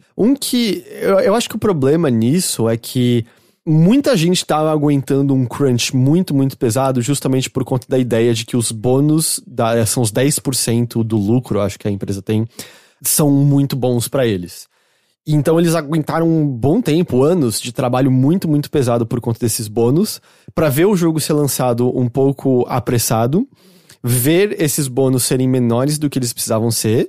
E esse é o primeiro jogo grande da CD Projekt em 5 anos. Não é que toda hora eles estão ganhando um bônus. Esse daqui é o bônus que deveria ser aquele grande, que é o momento que eles lançaram um dos jogos mais aguardados da história da indústria dos videogames. Sim. Se diante disso foi 5 mil dólares, é meio... Não me entenda mal. Se quiser me dar 5 mil dólares, eu ficaria muito feliz com isso. Mas eu não sei se é o tipo de quantia que você quer, sabe, destruir a sua saúde por conta disso. Não, eu acho que não. Então tem várias pessoas meio decepcionadas ali. Porque, né, a gente sabe, o jogo teve mais ou menos 13 milhões de unidades vendidas nos seus primeiros 10 dias, o que é uma quantidade enorme. Mas isso ficou abaixo da expectativa dos analistas. A galera achou que o Cyberpunk teria mais sucesso do que isso. Provavelmente não teve justamente por conta não teve a causa, né? E pelo menos... Em conversa com investidores, o Iwinski disse que a empresa está revendo algumas das suas práticas para garantir que os empregados não partam em busca de novas oportunidades, diante, né, de tudo que acabou de acontecer, e isso envolve aumentar o salário de empregados de cargos mais baixos, como testers. Quanto que é esse aumento? A gente não sabe. Pode ser que aumentou $1 por hora trabalhada. A gente não tem ideia, mas pelo menos parece que vai rolar algum aumento. Ok. E parece, pelo que foi dito por algumas pessoas, isso tá em parte rolando por conta das reportagens da Bloomberg sobre o assunto e tal. Tá certo, olha aí. É por isso que é importante jornalismo. Mas eu acho que uma coisa que o Jason bate a tecla é importante, mas o mais importante mesmo são as pessoas que vão e falam do que tá rolando lá dentro. As pessoas que têm coragem de expor o que tá rolando lá, porque sem isso nada rolaria. Tipo, o Jason não vai perder o emprego por fazer essa reportagem. Não. Quem tem chance de perder o emprego se for descoberto quem abriu o bico são esses empregados, né? Então... Mas às vezes é necessário essa abertura do bico e realmente a coragem deles dá resultado. É bom ver isso acontecendo. Sim. Ok. Tá chegando mais pertinho do final do episódio de hoje. A gente tem mais duas levemente mais parrudinhas da gente ir pras rápidas e curtas. Mas são mais breves. A Nintendo anunciou um jogo chamado Gamer Builder Garage. Você chegou a ver o trailer disso, Ghost? Eu vi o trailer desse jogo. Como você descreveria ele? Como talvez uma garagem de um criador de jogos? A impressão, assim, ele é mais um software do que um jogo em si. Ele parece ser meio que a Nintendo pegando a filosofia dela de tornar leve e divertido criar fases do Mario Maker, mas indo pra um programa mais geral, porque você pode criar vários tipos de jogos. Se a gente quer fazer uma comparação, a gente vai estar pensando em Dreams, a gente vai estar pensando em Little Big Planet 2 e 3. Em que é meio que a ideia que você vai ligando nódulos pra conectar objetos e personagens com verbos, e isso vai permitir criar vários tipos de mecânicas e jogabilidade. A gente vê desde plataforma a shoot 'em up e tal, além do jogo ter ferramentas pra você criar a sua própria arte dentro dele. Na verdade, eu acho que se você pegar coisas recentes da Nintendo, lembra um pouco um lance que tinha no Labo, né? De você criar lógicas de funcionamento diferente. Mas parece que um pouco mais simples e mais direto. O visual todo extremamente simpático, extremamente chamativo. Isso. Não tá usando, sei lá, Mario dessa vez, parece que tá usando um tipo de linguagem visual próprio diferente. Sai no dia 11 de junho pra Switch, eu achei interessante. Já. É bem legal, eu acho que boa parte do que tornou Super Mario Maker um sucesso é o quão simples e atraente ele é. Ele tem cara de um jogo de Mario, então talvez a Nintendo tenha encontrado aí uma fórmula pra explorar outras coisas desta maneira, sabe? Mais uma vez a dor deles terem abandonado o Mario Maker 2 quando eles abandonaram. Eu ainda acredito que vai rolar um outro Super Mario Maker que talvez tenha até Mario Kart no meio, sabe? Eu acho que vai rolar. Eu não sei. Sei lá. Eu não sei. Não sei. Mas não ter um Super Mario Kart Maker é um absurdo. Eu ia falar, um construtor de pistas de Mario Kart poderia ser muito divertido. Pois é. Bom, então a gente falou aqui um tempo atrás sobre as negociações da Microsoft com a Discord. A Microsoft estava considerando ali a compra da Discord, estava nesse processo, e acho que semana passada a gente mencionou que o processo tinha acabado. E agora, alguns dias depois, a gente teve um anúncio, numa mensagem assinada pelo Jim Ryan, da Sony Interactive Entertainment, que o PlayStation se juntou com o Discord, fizeram uma parceria, né? Como que funciona? Abre aspas. Juntos, nossos times estão trabalhando para conectar o Discord com suas experiências sociais e de jogos na PlayStation Network. Nosso objetivo é aproximar as experiências PlayStation e Discord nos consoles e no mobile já no início do ano que vem, 2022. Isso de forma a permitir amigos, grupos e comunidades a passarem mais tempo juntos e se divertirem e se comunicarem mais facilmente enquanto jogam juntos. Basicamente vão incluir o Discord no PlayStation Network, provavelmente você vai poder conectar a sua conta do Discord com a da PSN, vai ter chat do Discord na PSN, chat em áudio e tudo mais, também no aplicativo PlayStation, eu imagino, para mobile. E a Sony fez também um investimento minoritário na série H, que é uma divisão aí do pessoal do Discord. Mas se há outros planos além disso, né, e como exatamente, quais serão todas as funcionalidades e tal, isso aí não foi divulgado, mas a gente imagina que deve ser por aí, né, o Discord presente no ecossistema da PSN. Eu na verdade, eu com certeza tenho exceções pra isso, mas desde que o Discord apareceu, eu nunca mais usei as ferramentas de conversa dos consoles. Nunca. Nunca mais. Jamais, não faço nem ideia como é que faz. Então assim, na verdade, eu acho que eu fiz no começo do Warzone. Eu usava bastante, acho que do próprio Warzone, porque aí eu fazia party com a galera dentro do próprio jogo. E aí, às vezes, eu não tinha... Sei lá, precisava arranjar mais uma pessoa pra jogar, a gente jogar no Twitter, assim. Precisa de uma pessoa e aparecia alguém, sabe? O meu máximo, tipo, em Apex era começar a conversar dentro do jogo com pessoas e falar, vamos pra uma sala de sala do Discord, porque a qualidade do áudio era infinitamente melhor. Isso né? é. Porque, na verdade, me parecia que, sei lá, todas as empresas de jogos vão querer isso no console delas, porque é uma puta solução boa e seria legal ter isso meio nativamente nos consoles, porque normalmente e provavelmente é mais fácil do que você construir a sua própria. E ainda vai ter menos qualidade, sabe? Porque a minha solução hoje em dia, quando eu vou jogar, é meio ter o celular do lado com o Discord com um fone na orelha enquanto eu tô jogando junto. Tá ligado o que é esse série H do investimento minoritário? Explica aí pra galera. Pelo que eu entendo, é meio que quando você é uma startup, você tem essas rodadas, que são as séries, que é quando você vai e pega novos investimentos. Isso, exatamente. Se eu não me engano, assim, a série H não é normalmente a 8ª, é a 9ª, porque antes da série A você tem o dinheiro seed, né? O dinheiro pra começar tudo ali. Uhum. E quanto mais você avança nessas séries, eu acho que melhor você é visto, porque significa que tem uma confiança muito grande de investidores na sua empresa. Isso. Então, tipo, você chegar na série F, G e tudo mais, significa que, cara, a galera continua botando dinheiro em você. Então H seria muito bom. E isso significa, ou melhor, isso é um indício de quando rolar a oferta inicial, quando eles irem pra capital aberto, significa que tem uma grande chance de ser uma oferta inicial muito boa da empresa. Uhum. Mais ou menos isso. Em linhas gerais. Tem vários outros detalhes, alguns que eu entendo e a maioria dos outros que eu não entendo, mas em linhas gerais é isso. Assim. E eu espero que com isso, como é um investimento minoritário, eu acho que não, mas eu adoraria que isso não impedisse de, cara, eu espero que tenha Discord no Series. Eu não acho que vai ter no Switch, tá ligado? Mas não seria ruim se tivesse. É Nintendo, né? Mas é. Cara, eu prefiro que todas essas empresas façam alguma coisa com o Discord do que, tipo, continuem empurrando a sua própria sistema de conversa, sabe? Porque, real, eu acho que o Discord é o melhor exemplo disso. O Discord funciona, o Discord é boa qualidade, é simples de uso, é fácil de usar. Então, real, Pois é, prefiro. Então vamos ver. E com isso, Ghost, a gente chega nelas. Nas rápidas e curtas. A E3 confirmou mais algumas empresas que farão parte do evento digital. Os nomes agora confirmados são Square Enix, Bandai Namco, Gearbox, Verizon, Freedom Games, Devious Eye, Turtle Beach, Binge, Exceed Games. Bandai Namco, aí, a gente vai ver... agora! Oh, Elden Ring! Oh, Elden Ring. Mal posso esperar pra me decepcionar quando não tiver Elden Ring de novo. A gente tinha mencionado na semana passada a Konami, que tava na lista, mas a Konami agora disse que não. Eles disseram que não fazem mais parte do evento, eles disseram que é uma questão de tempo, mas que eles estão desenvolvendo vários projetos-chave e que saberemos mais desses jogos nos meses seguintes. Ok. Returnal tá um bocado bugado, Ghost. Opa. Além de crashes e coisas como você clipar no chão, que te fazem reiniciar os runs desde o começo porque não tem nenhum tipo de save point, saiu um patch na metade da semana que corrompeu o save da galera. Ups!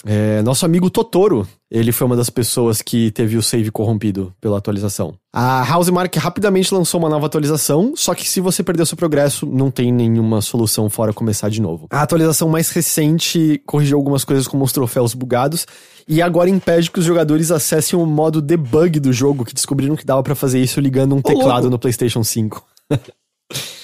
Uma coisa que eles desligaram, que eu terminei o jogo, eu não encontrei nenhuma vez, é que ele tem uma mecânica meio como a do Nier Automata, e eu acho que o Nioh tem também, que você poderia encontrar o corpo morto de jogadores, e aí você pode ou pegar itens deles ou tentar se vingar dos jogadores matando um monstro. Eu terminei o jogo, eu nunca encontrei o corpo de nenhum outro jogador.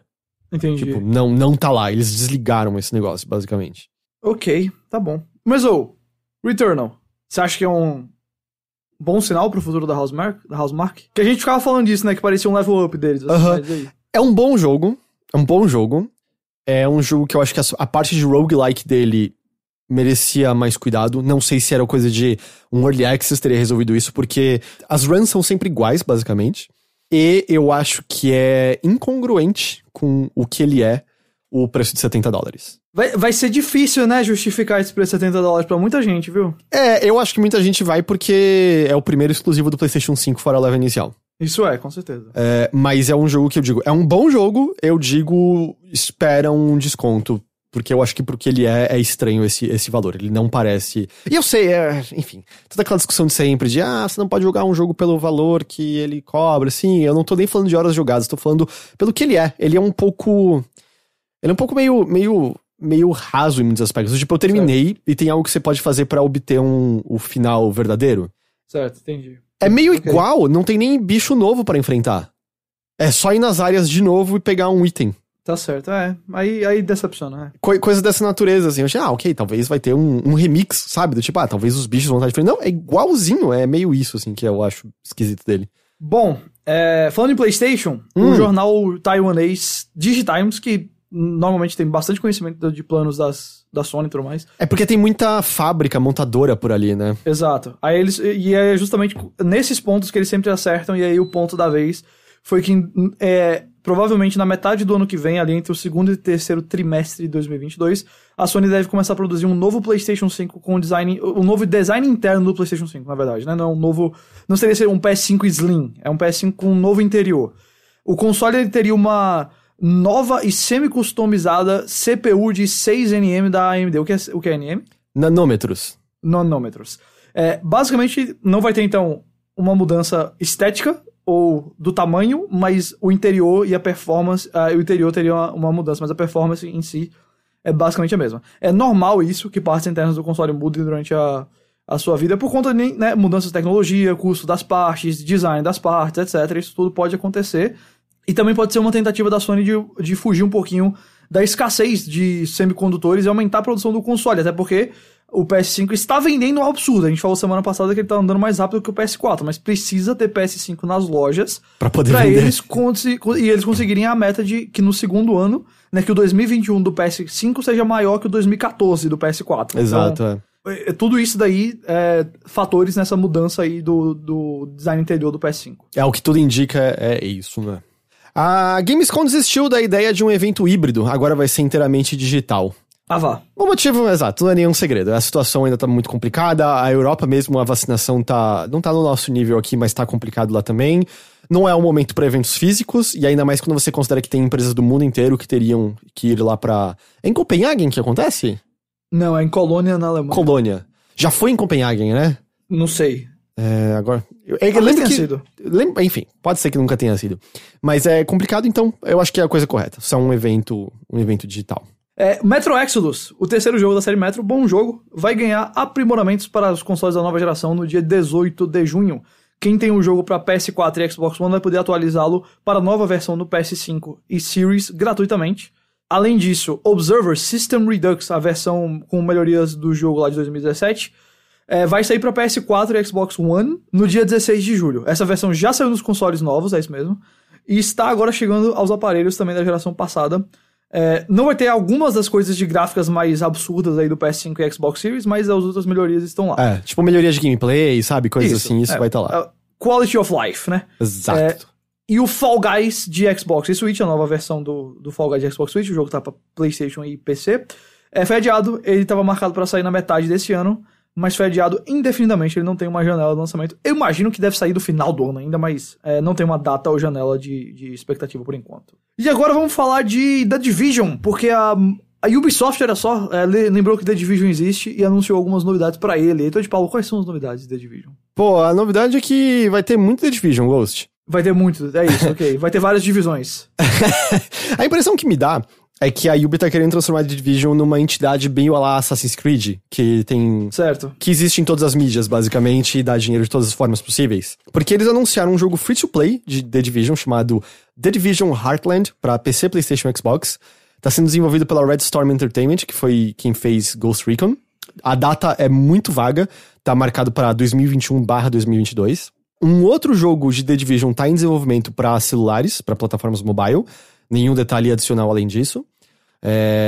Será que vai ser um Battle Royale? Fora isso, ainda tem lá aquele filme com o Jake Gyllenhaal em produção na Netflix. Isso. Jake Gyllenhaal e a Jessica Chastain.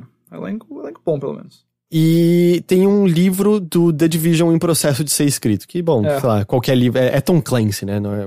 E a Massive ainda tá trabalhando em The Division 2, que vai recebendo uma grande atualização neste ano, pelos planos, mas agora tem recebido um auxílio da Ubisoft Bucareste. E o motivo é porque a Massive, além dela supostamente estar desenvolvendo um jogo da franquia Avatar, eles também estão trabalhando naquele jogo de mundo aberto de Star Wars. Sim, lembro, é verdade. Né? Não vai ter só jogo da EA agora. Muitas coisas. Então, entende o que eu quero dizer assim? Que parece, vai ter livro, vai ter filme, vai ter mais jogo. Isso. E eu acho que tem chance de acontecer, porque The Division é até popular, né? O número de jogadores são bons. Eu joguei muito pouco do 2, mas eu gosto do primeiro The Division. Acho que eu também gosto. Do 2 eu não toquei nele, mas o 1 eu gostei bastante, assim. Eu cheguei a jogar várias horas dele. Acho que a gente jogou junto até, você. Mas, assim, eu não tenho tanto interesse quanto eu tinha no Assassin's Creed, no ápice do Assassin's Creed ali, mas... Eu acho que a coisa dele é que eu gostei porque eu acho que a jogabilidade era boa, mas não é um mundo interessante, é um mundo esteticamente chato pra um cacete. Mas, sei lá, se as pessoas curtirem, as pessoas curtiram. E sabe agora, a Massive tá com... Só franquia grande na mão, né? Avatar Star Wars, mano. Trabalho, viu? Agora, isso me fez lembrar de uma coisa. Ah. E aquele Battle Royale que a Ubi lançou? Qual foi o Battle Royale que a Ubi lançou? Como é o nome? Eu esqueci o nome. Ubisoft saiu já. Hyperscape. Ah, teve. Verdade. Hyperscape saiu em metade do ano passado. Deve estar em algum lugar, né? Não, eles falaram que não alcançou a expectativa dos jogadores e eles iam começar a refazer várias coisas, assim. Mas, tipo, sumiu, né? Eu nem sei. Ele é jogável ainda? Eu não faço ideia. Eu nem lembrava que jogo existia, nem você lembrava até agora. Então, como sabe? É difícil. Deixa eu abrir aqui o site oficial. Sim, tá chegando a temporada 3 do negócio. Olha aí. Deixa eu ver quantas pessoas estão jogando Hyperscape na Twitch agora. Hyperscape. 48 pessoas. Ok. Eu até fui ver porque eu achei que tava errado. Tem 48 pessoas. A maior stream do jogo tem 19 pessoas. Isso não parece bom, Ghost? Não, acho que não. Especialmente no Battle Royale, cara. Isso não parece bom. Tipo, você tem 48... Quantos estão jogando esse jogo? É isso. Acabou? Acabou. Eu tô meio chocado com o número de espectadores de Hyperscape. Eu achei que ia ser baixo, mas eu achei que ia ser tipo, tem 3 mil, sabe? 48, Ghost! Se eu berrar pela janela, eu consigo fazer mais pessoas ouvirem meu berro do que tem gente jogando Hyperscape. Eu não consigo porque não tem muitos prédios aqui onde eu tô, mas dependendo de onde eu fosse aqui em Recife, eu provavelmente conseguiria isso aí, sabe? Então tá aí uma coisa aí. Mas é isso, a gente chegou ao fim desse episódio do Notícias. Acabou mais um Notícias da Nave Mãe. Então, semana que vem, vídeo com conversa com spoilers de Resident Evil Village vindo de você. Isso. O review já tá lá, é só procurar no canal do Thiago Romariz no YouTube. É Thiago Romariz o nome do canal? É isso, não tem YouTube. Você joga lá, Thiago Romariz no YouTube, aparece o canal dele, e aí tem lá o meu review lá, que eu tô ajudando ele com as coisas ali no canal dele, e aí com games também. Então, se você quiser ver minhas opiniões mais detalhadas do Resident Evil Village, tá lá. E Shipu? Tá andando com tudo aí, a gente tem a live, acabou a primeira temporada da nossa live, a gente tá fazendo como série de TV mesmo, tem um hiatozinho. Foi bem legal. Tem os podcasts que estão rolando. A gente falou do Legado de Júpiter, nova série da Netflix lá de heróis. Você gostou bastante, né? Eu vi você falando. Pois é. Deixa eu pegar aqui o tweet que a gente soltou na conta do Chip, que eu soltei lá, que resume a minha crítica, porque aí você vê o quanto eu gostei. Vamos lá. Arrastado, inflado e sem muita profundidade, o volume 1 de Legado de Júpiter na Netflix não convence como revisionismo heróico. Então, tá aí, arrastado. Mas eu vi aqui, me animou um tweet seu que você fez. Qual? Cadê? Peraí que eu vou achar aqui. Calma. Você tweeta muito, é isso. Eu sei. Eu sou um millennial, cara. A gente tá sempre nas redes sociais. Eu sou um millennial também. Mas é diferente. Rapaz, eu não vou achar esse. Qual foi o tweet? Mas você lembra o que era? Eu lembro que o tom era meio... essa série é, tipo, boa de verdade. Não é dessas que a gente fala da Netflix, que, tipo, é boa, mas... Não, tipo, essa é boa mesmo. Não, foi de um filme. Foi de um filme isso aí. Foi de um filme. Tá, ok, Foi de um filme. Qual que é o filme? O nome do filme é Monstro, ele saiu hoje. Quando esse podcast sair, provavelmente minha crítica já tá no ar. Ah, tá. E ele é bom de verdade, porque ele não é um filme da Netflix. Ele é um filme que saiu no Festival de Sundance em 2018 e nunca foi lançado pro público, e a Netflix foi lá, comprou, mudou o nome dele, era All Rise, foi pra Monster, e saiu hoje. É um filme sobre racismo e sobre como isso afeta julgamentos e a lei, sabe? É um drama de tribunal com contextos raciais. Muito bom, cheio de gente boa no filme. É um filme que argumenta aí sobre a arte como talvez a única chance de pessoas marginalizadas pela sociedade de se expressarem sem ter narrativas impostas sobre elas aí pelo sistema e tudo mais. Várias ideias boas. E, assim, é um filme da Netflix porque a Netflix comprou e lançou, mas não foi produzido por elas. E aí você até nota, porque eu, ultimamente, nossa, vi uns 3 seguidos na Netflix esse ano que foi, tipo, fracos ou ruins, sabe? Teve um chamado Fuja, teve outro chamado Passageiro Acidental, esses dois bem fraquinhos, e aí teve um terceiro chamado Vozes e Vultos, que esse aí, assim, evite como a praga, esse daí. Esse eu ouvi falar que é terrível. Ainda bem que eu conferi qual que você tava elogiando muito, que eu ia ver a série e ficar, o que o Guilherme Jacobs está falando? Não, a série é ruim, Legado de Júpiter é ruim, é bem ruim. Tem nada de bom, não. Okay. Se você quiser ver Vê lá, você tem o Prime, você vê lá The Boys ou Invencível, e aí você vai ter uma versão melhor disso daqui. Eu vi a primeira temporada de The Boys e eu achei que fica muito ruim da segunda metade em diante, aí eu desisti pra sempre. A segunda temporada eu diria que é vastamente melhor que a primeira. É que o meu problema com a primeira temporada é que eles constroem os super-heróis como figuras absolutamente irredimíveis. Assim, o primeiro episódio tá o Flash deles lá rindo do fato de que ele estoura a mina ao meio e tem um dente na boca dela, dele, e de repente a série quer que eu tenha simpatia por essas figuras. E é meio, não, eu quero que todos eles morram e morram de maneiras terríveis. E aí, a partir do momento que a série começa a achar que eu tenho que ter pena deles, foi quando eu quero que se... Quando a série começa a achar que eu tinha que ter pena do Aquaman deles, tipo, e eu sempre pensando, não, mas ele é o alívio cômico. Alívio cômico, no geral, é a figura pra você, tipo, o alívio cômico dá simpatia ao negócio. E eu vou te dizer, isso não para. Então, aí foi a hora que eu desisti de vez da série. Eu não... mas eu assisti aquela animação que tem galera que fez o Aranhaverso. É Invencível? Não, a família não sei o que lá contra os robôs. Falaram que é super divertido isso aqui. Cara, assim, o roteiro é um roteiro absolutamente bem construidinho, bonitinho, normal, básico, sabe? Daqueles lá que você sabe exatamente quais são as coisas que vão ser retomadas ali na frente, sabe? Uhum. Tipo, roteiro bem feito que fez a lição de casa sem surpreender em nada, mas a animação em si é fantástica. É fantástica, assim, de misturar vários estilos, tem umas coisas 2D misturadas, é muito bonito. Nossa, pela animação vale muito a pena assistir. E tem umas piadas muito divertidas. Uhum. Eu recomendo, assista que você vai gostar. Não é nível Aranhaverso, né? Mas é muito legal mesmo, eu recomendo bastante. Tá na Netflix esse, eu acho. Maravilha. Eu esqueci o nome, Família não sei o que lá. A Família Mitchell e a Revolta dos Robôs ou das Máquinas, uma coisa assim. Muito obrigado. É isso aí, eu recomendo pela animação. Tá certo, então. Tá Maravilha. bom? Então é isso, Ghost. A gente vai encerrar por aqui. Muito obrigado pela sua companhia, Guilherme Jacobs. Sempre um prazer. Cara, eu lembro de uma coisinha que eu queria falar brevemente, se você não se importa. Por favor. Por favor. Eu lembrei agora que é 100% pessoal, tá? Eu já aviso, não é muito notícia. Essa semana, Vini Caravella, Alex Navarro e Brad Shoemaker anunciaram que estão saindo da Giant Bomb.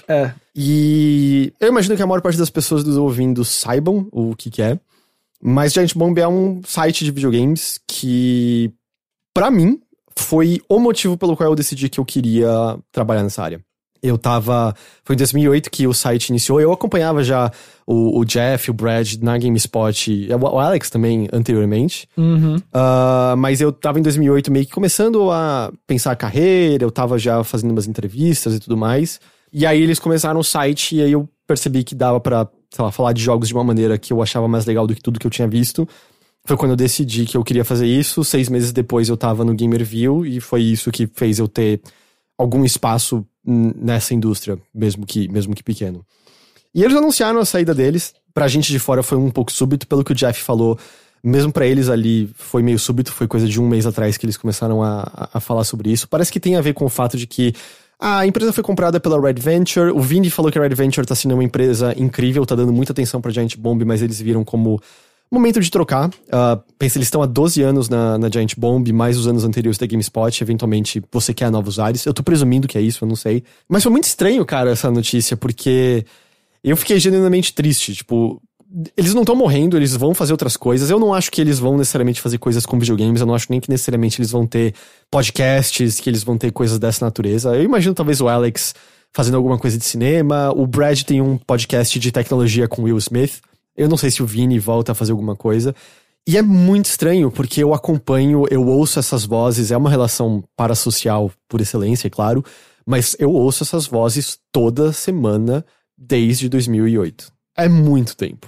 É muito tempo. E isso eu tô falando só do podcast, eu não tô nem falando dos vídeos que eles fizeram, das transmissões, os especiais da E3 e etc. É uma sensação estranha, cara, e é uma sensação que eu acho que a gente vai ter cada vez mais e mais, porque, bom, isso é parte da nossa cultura atual, né? A gente tem esses programas, vamos dizer, essas mídias menores, é diferente, assim, tipo, quando o William Bonner se aposentar, talvez a gente sinta falta do rosto dele, mas ninguém vai sentir falta dele como se estivesse deixando de ouvir a voz de um amigo. Mas a gente vai ter isso cada vez mais e mais, porque esse é o tipo de cultura que a gente cria agora, né? A gente escolhe ouvir e ver aqueles com os quais a gente tem maior afinidade, aqueles que nos agradam mais, aqueles que a gente acha que estão nos dizendo algo interessante e passa a acompanhar essas pessoas. E por conta da natureza como coisas são feitas na internet, a gente acaba compartilhando algumas coisas da nossa vida pessoal. E isso eles mesmos falaram no podcast Despedida, como gera situações estranhas de pessoas que presumem muito sobre eles, que presumem que sabem mais do que eles de fato sabem sobre eles. E qualquer um que já fez qualquer coisa na internet sabe isso. As pessoas presumem coisas de você que não tem nenhum pingo de realidade. Mas é estranho, assim, no fim das contas, imaginar que eu tô ouvindo essas vozes e gostando delas há tanto tempo e que de repente agora eu não vou mais ter isso. Talvez temporariamente, talvez pra sempre, sabe? Talvez eles não queiram nunca mais fazer algo. Eu entenderia, porque é um meio que demanda muito de você, é um meio que pode ser muito agressivo com você, é um meio que pode ser muito pouco recompensador, dependendo do que acontece. Mas é muito estranho, cara. Eu não esperava, assim, ter essa reação de me ver genuinamente triste, sabe? Com o negócio, assim, de certo momento ter que parar e ver. Eles não morreram, tá ligado? Eles estão aí ainda. O Jeff mesmo, no pouco que ele falou sozinho desde então, ele mesmo fala, eu tô triste, eu amo trabalhar com esses caras, mas a Giant Bomb não vai acabar, o Jeff Beckler vai estar na equipe principal, eles estão pensando no que vai ser o futuro do site, ao que tudo indica, eles vão contratar novas pessoas. Mas foi um baque, assim, foi uma surpresa muito grande, assim, quando isso rolou, assim, foi meio... Eu desnorteado naquela terça-feira, acompanhando o podcast ao vivo e vendo a reação de várias outras pessoas. Óbvio que a bolha que eu sigo no Twitter é uma bolha que gosta muito de Giant Bomb, comparando grandes momentos que eles tiveram nesses vários anos do site. Então não é que o site tá acabando, mas sem dúvida alguma é uma fase. É o fim de uma era. É uma fase. E é uma fase que me definiu como profissional, assim, pra bem e pra mal. Eu hoje em dia, olhando pra trás, sei de vários momentos nos quais eu me baseei demais no que os caras estavam fazendo e não desenvolvi em certos momentos o suficiente a minha própria voz, não segui o caminho que eu achava que deveria ter seguido, porque me baseava demais na base criada ali por eles. Eu acho que no geral eu me desvencilhei disso, eu espero, mas ainda assim me definiu, assim, se não existissem eles, eu não estaria aqui agora, eu não teria feito isso. E talvez, sei lá, fosse um milionário morando numa ilha paradisíaca agora, vai saber. Mas eu tenho certeza... Eu não sei o que adicionar, fora isso que tudo que você falou. Eu só vou dizer que teve uma época na minha vida que eu gostava muito de escutar o podcast Beyond do IGN, que tinha lá o Greg Miller e tal. E outras figuras melhor não nomeadas. Outras figuras não nomeadas, que na época não eram polêmicas. Tinha o Andrew Goldthorpe também lá, outras galera que eram legais. E eventualmente eles saíram do IGN, fizeram lá o Kinda Funny, né? E foi quando eu percebi que o que eu gostava na real era as pessoas e não o local onde elas estavam. Só que o Giant Bomb era o local onde isso tudo juntava, era as pessoas e o local. Eu adorava as lives da E3 do Giant Bomb, eu adorava mesmo quando era, tipo, no escritório mesmo, sabe? Eu lembro de uma que tinha o Cliff Bleszinski e o... Pô, quem era? Era o cara do... Do Braid? Do Braid, o Jonathan Blow, né? Conversando... É maravilhoso isso. Essa foi sensacional. E depois ainda, né? Mesmo quando foi pro estúdio, aí tinha... E quando juntava lá como eram os três lá que eles juntavam sempre? O Adam Boyce, o John Vignoc e o... Isso. E o... Caralho, o cara da Iron Galaxy, o... eu não lembro o nome dele. Esqueci o nome dele completamente agora. Dave Lang! Pelo amor de Deus, é o Dave Lang. Juntava eles na E3 e tinha a química deles com os caras do Giant Bomb e entre os caras do Giant Bomb mesmo, assim, e todo mundo tava lá. Melhores entrevistas com o Phil Spencer de longe. Disparada. Assim. Então eu não tenho muito adicionado ao que você falou, acho que você já resumiu muito melhor do que eu poderia, mas eu também senti bastante. Foi um negócio que, poxa, velho, foi a primeira vez que o Giant Bomb eu olhei e falei, não é mais a mesma coisa, sabe? E pode ser algo muito legal. Pode ser que vire algo muito, muito legal ainda. Bate a tristeza de, eu nunca consegui estar naquela salinha, sabe, na E3. Isso é. Inveja do Gus, o Gus esteve lá, conversou com a galera. Você tá ligado o ano que o John Drake levou umas escovas de dentes pra galera? Eu tenho uma delas. Eu tenho uma escova de dente dessas aqui comigo. Maravilha. É o tipo de memorabilia que é muito estranho explicar pra qualquer pessoa que não acompanha Giant Bomb. Total. Eu desejo todo o melhor pro Brad, Vinny e pro Alex, e também pro Jeff, que ficou por lá, e o Jeff Buckler também, que tá entrando. O Jen tá lá, o Jason tá lá, o Matt Rory tá lá, e pode ser que vire algo novo muito legal, né? Pode ser que contratem novas pessoas e a mesma coisa nunca mais vai ser. Da mesma maneira que quando o Ryan Davis faleceu, nunca mais foi a mesma coisa. Exato. Mas dá pra... Tipo, cara, foi o site que me fez conhecer o Austin Walker, que era maravilhoso lá, e hoje em dia eu acompanho toda semana, porque eu acho uma figura absolutamente incrível. No geral, eles são bons de contratar, eu vou dizer isso, viu? Então, o Kepler que eu conheci lá também. Então dá pra coisas muito legais surgirem. Mas é muito estranho, sabe? Ver isso, assim, de tipo, caralho, não vai mais ter isso que eu tenho toda semana como seguro há muito, muito, muito tempo, assim. Então é isso. Eu só queria falar um pouquinho disso, assim, porque... Justo. Absolutamente pessoal, absolutamente egoísta, mas eu queria falar um pouco. Esse podcast devia terminar com It's lockdown, baby, you drive me crazy, lock me up and throw away the key, que é a música que tocava sempre nas lives deles lá no intervalo, E3. E foi muito bom. O último Beastcast, que já foi gravado, já tá no ar, tem o Beckler, o Vini, o Alex, aí tem a Abby, tem também o Austin e tem o Dan também. Tá todo Trouxeram mundo lá. todo mundo de volta. Putz! Tá bom. Everybody's back! Tá muito One bom. last mission. Ok. E o Dan tá com um novo podcast de games agora também. Também tá. Nossa, eu adoro os clipes que eles mostram, assim, enfim, vamos acabar o projeto, a gente vai falar da gente, vamos pra sempre, é isso aí. Vamos, mas assim, isso, só queria falar um pouquinho dessa realidade na qual a gente vive. E ainda por cima, cara, assim, sem querer ser um downer, foda que foi terça-feira eu tava com esse baque e a gente ainda teve a notícia do falecimento do Paulo Gustavo, que, puta, foi uma merda, assim, é meio bizarro porque, puta, a gente tem 400 mil mortos. Mas é estranho porque o Paulo Gustavo dá um rosto adicional a esses 400 mil mortos. Sem dúvida foi a pessoa mais famosa até o momento no Brasil a falecer. E que contraiu depois da vacina já existir. Puta, eu fiquei bem mal com a morte dele, cara. Foi meio... Eu já tava meio chateado por esse motivo que não é tão trágico, sabe? Comparado com tudo que tá acontecendo da Giant Bomb. É só pro pessoal mesmo, nossa. E aí veio a notícia da morte dele. Falei, puta, que merda, tá ligado? E especialmente que pareceu em certo momento que era, caralho, depois de todo esse tempo ele vai se recuperar. Sabe, ele vai se recuperar. E aí, é uma merda. Enfim, perdão encerrar nesse downer aqui, mas é porque terça-feira foi um dia lixo, no meio de tempos lixos que estamos vivendo, e às vezes falar ajuda. Isso, sem dúvida. Tamo junto nessa luta toda. Gente, muito obrigado a todo mundo que acompanhou a gente aqui nessa edição. A gente agradece demais pela companhia de vocês. A gente espera que vocês tenham um bom fim de semana e a gente se vê de novo então aqui na semana que vem com mais notícias da nave mãe. Até lá. Fala, tchau. Tchau.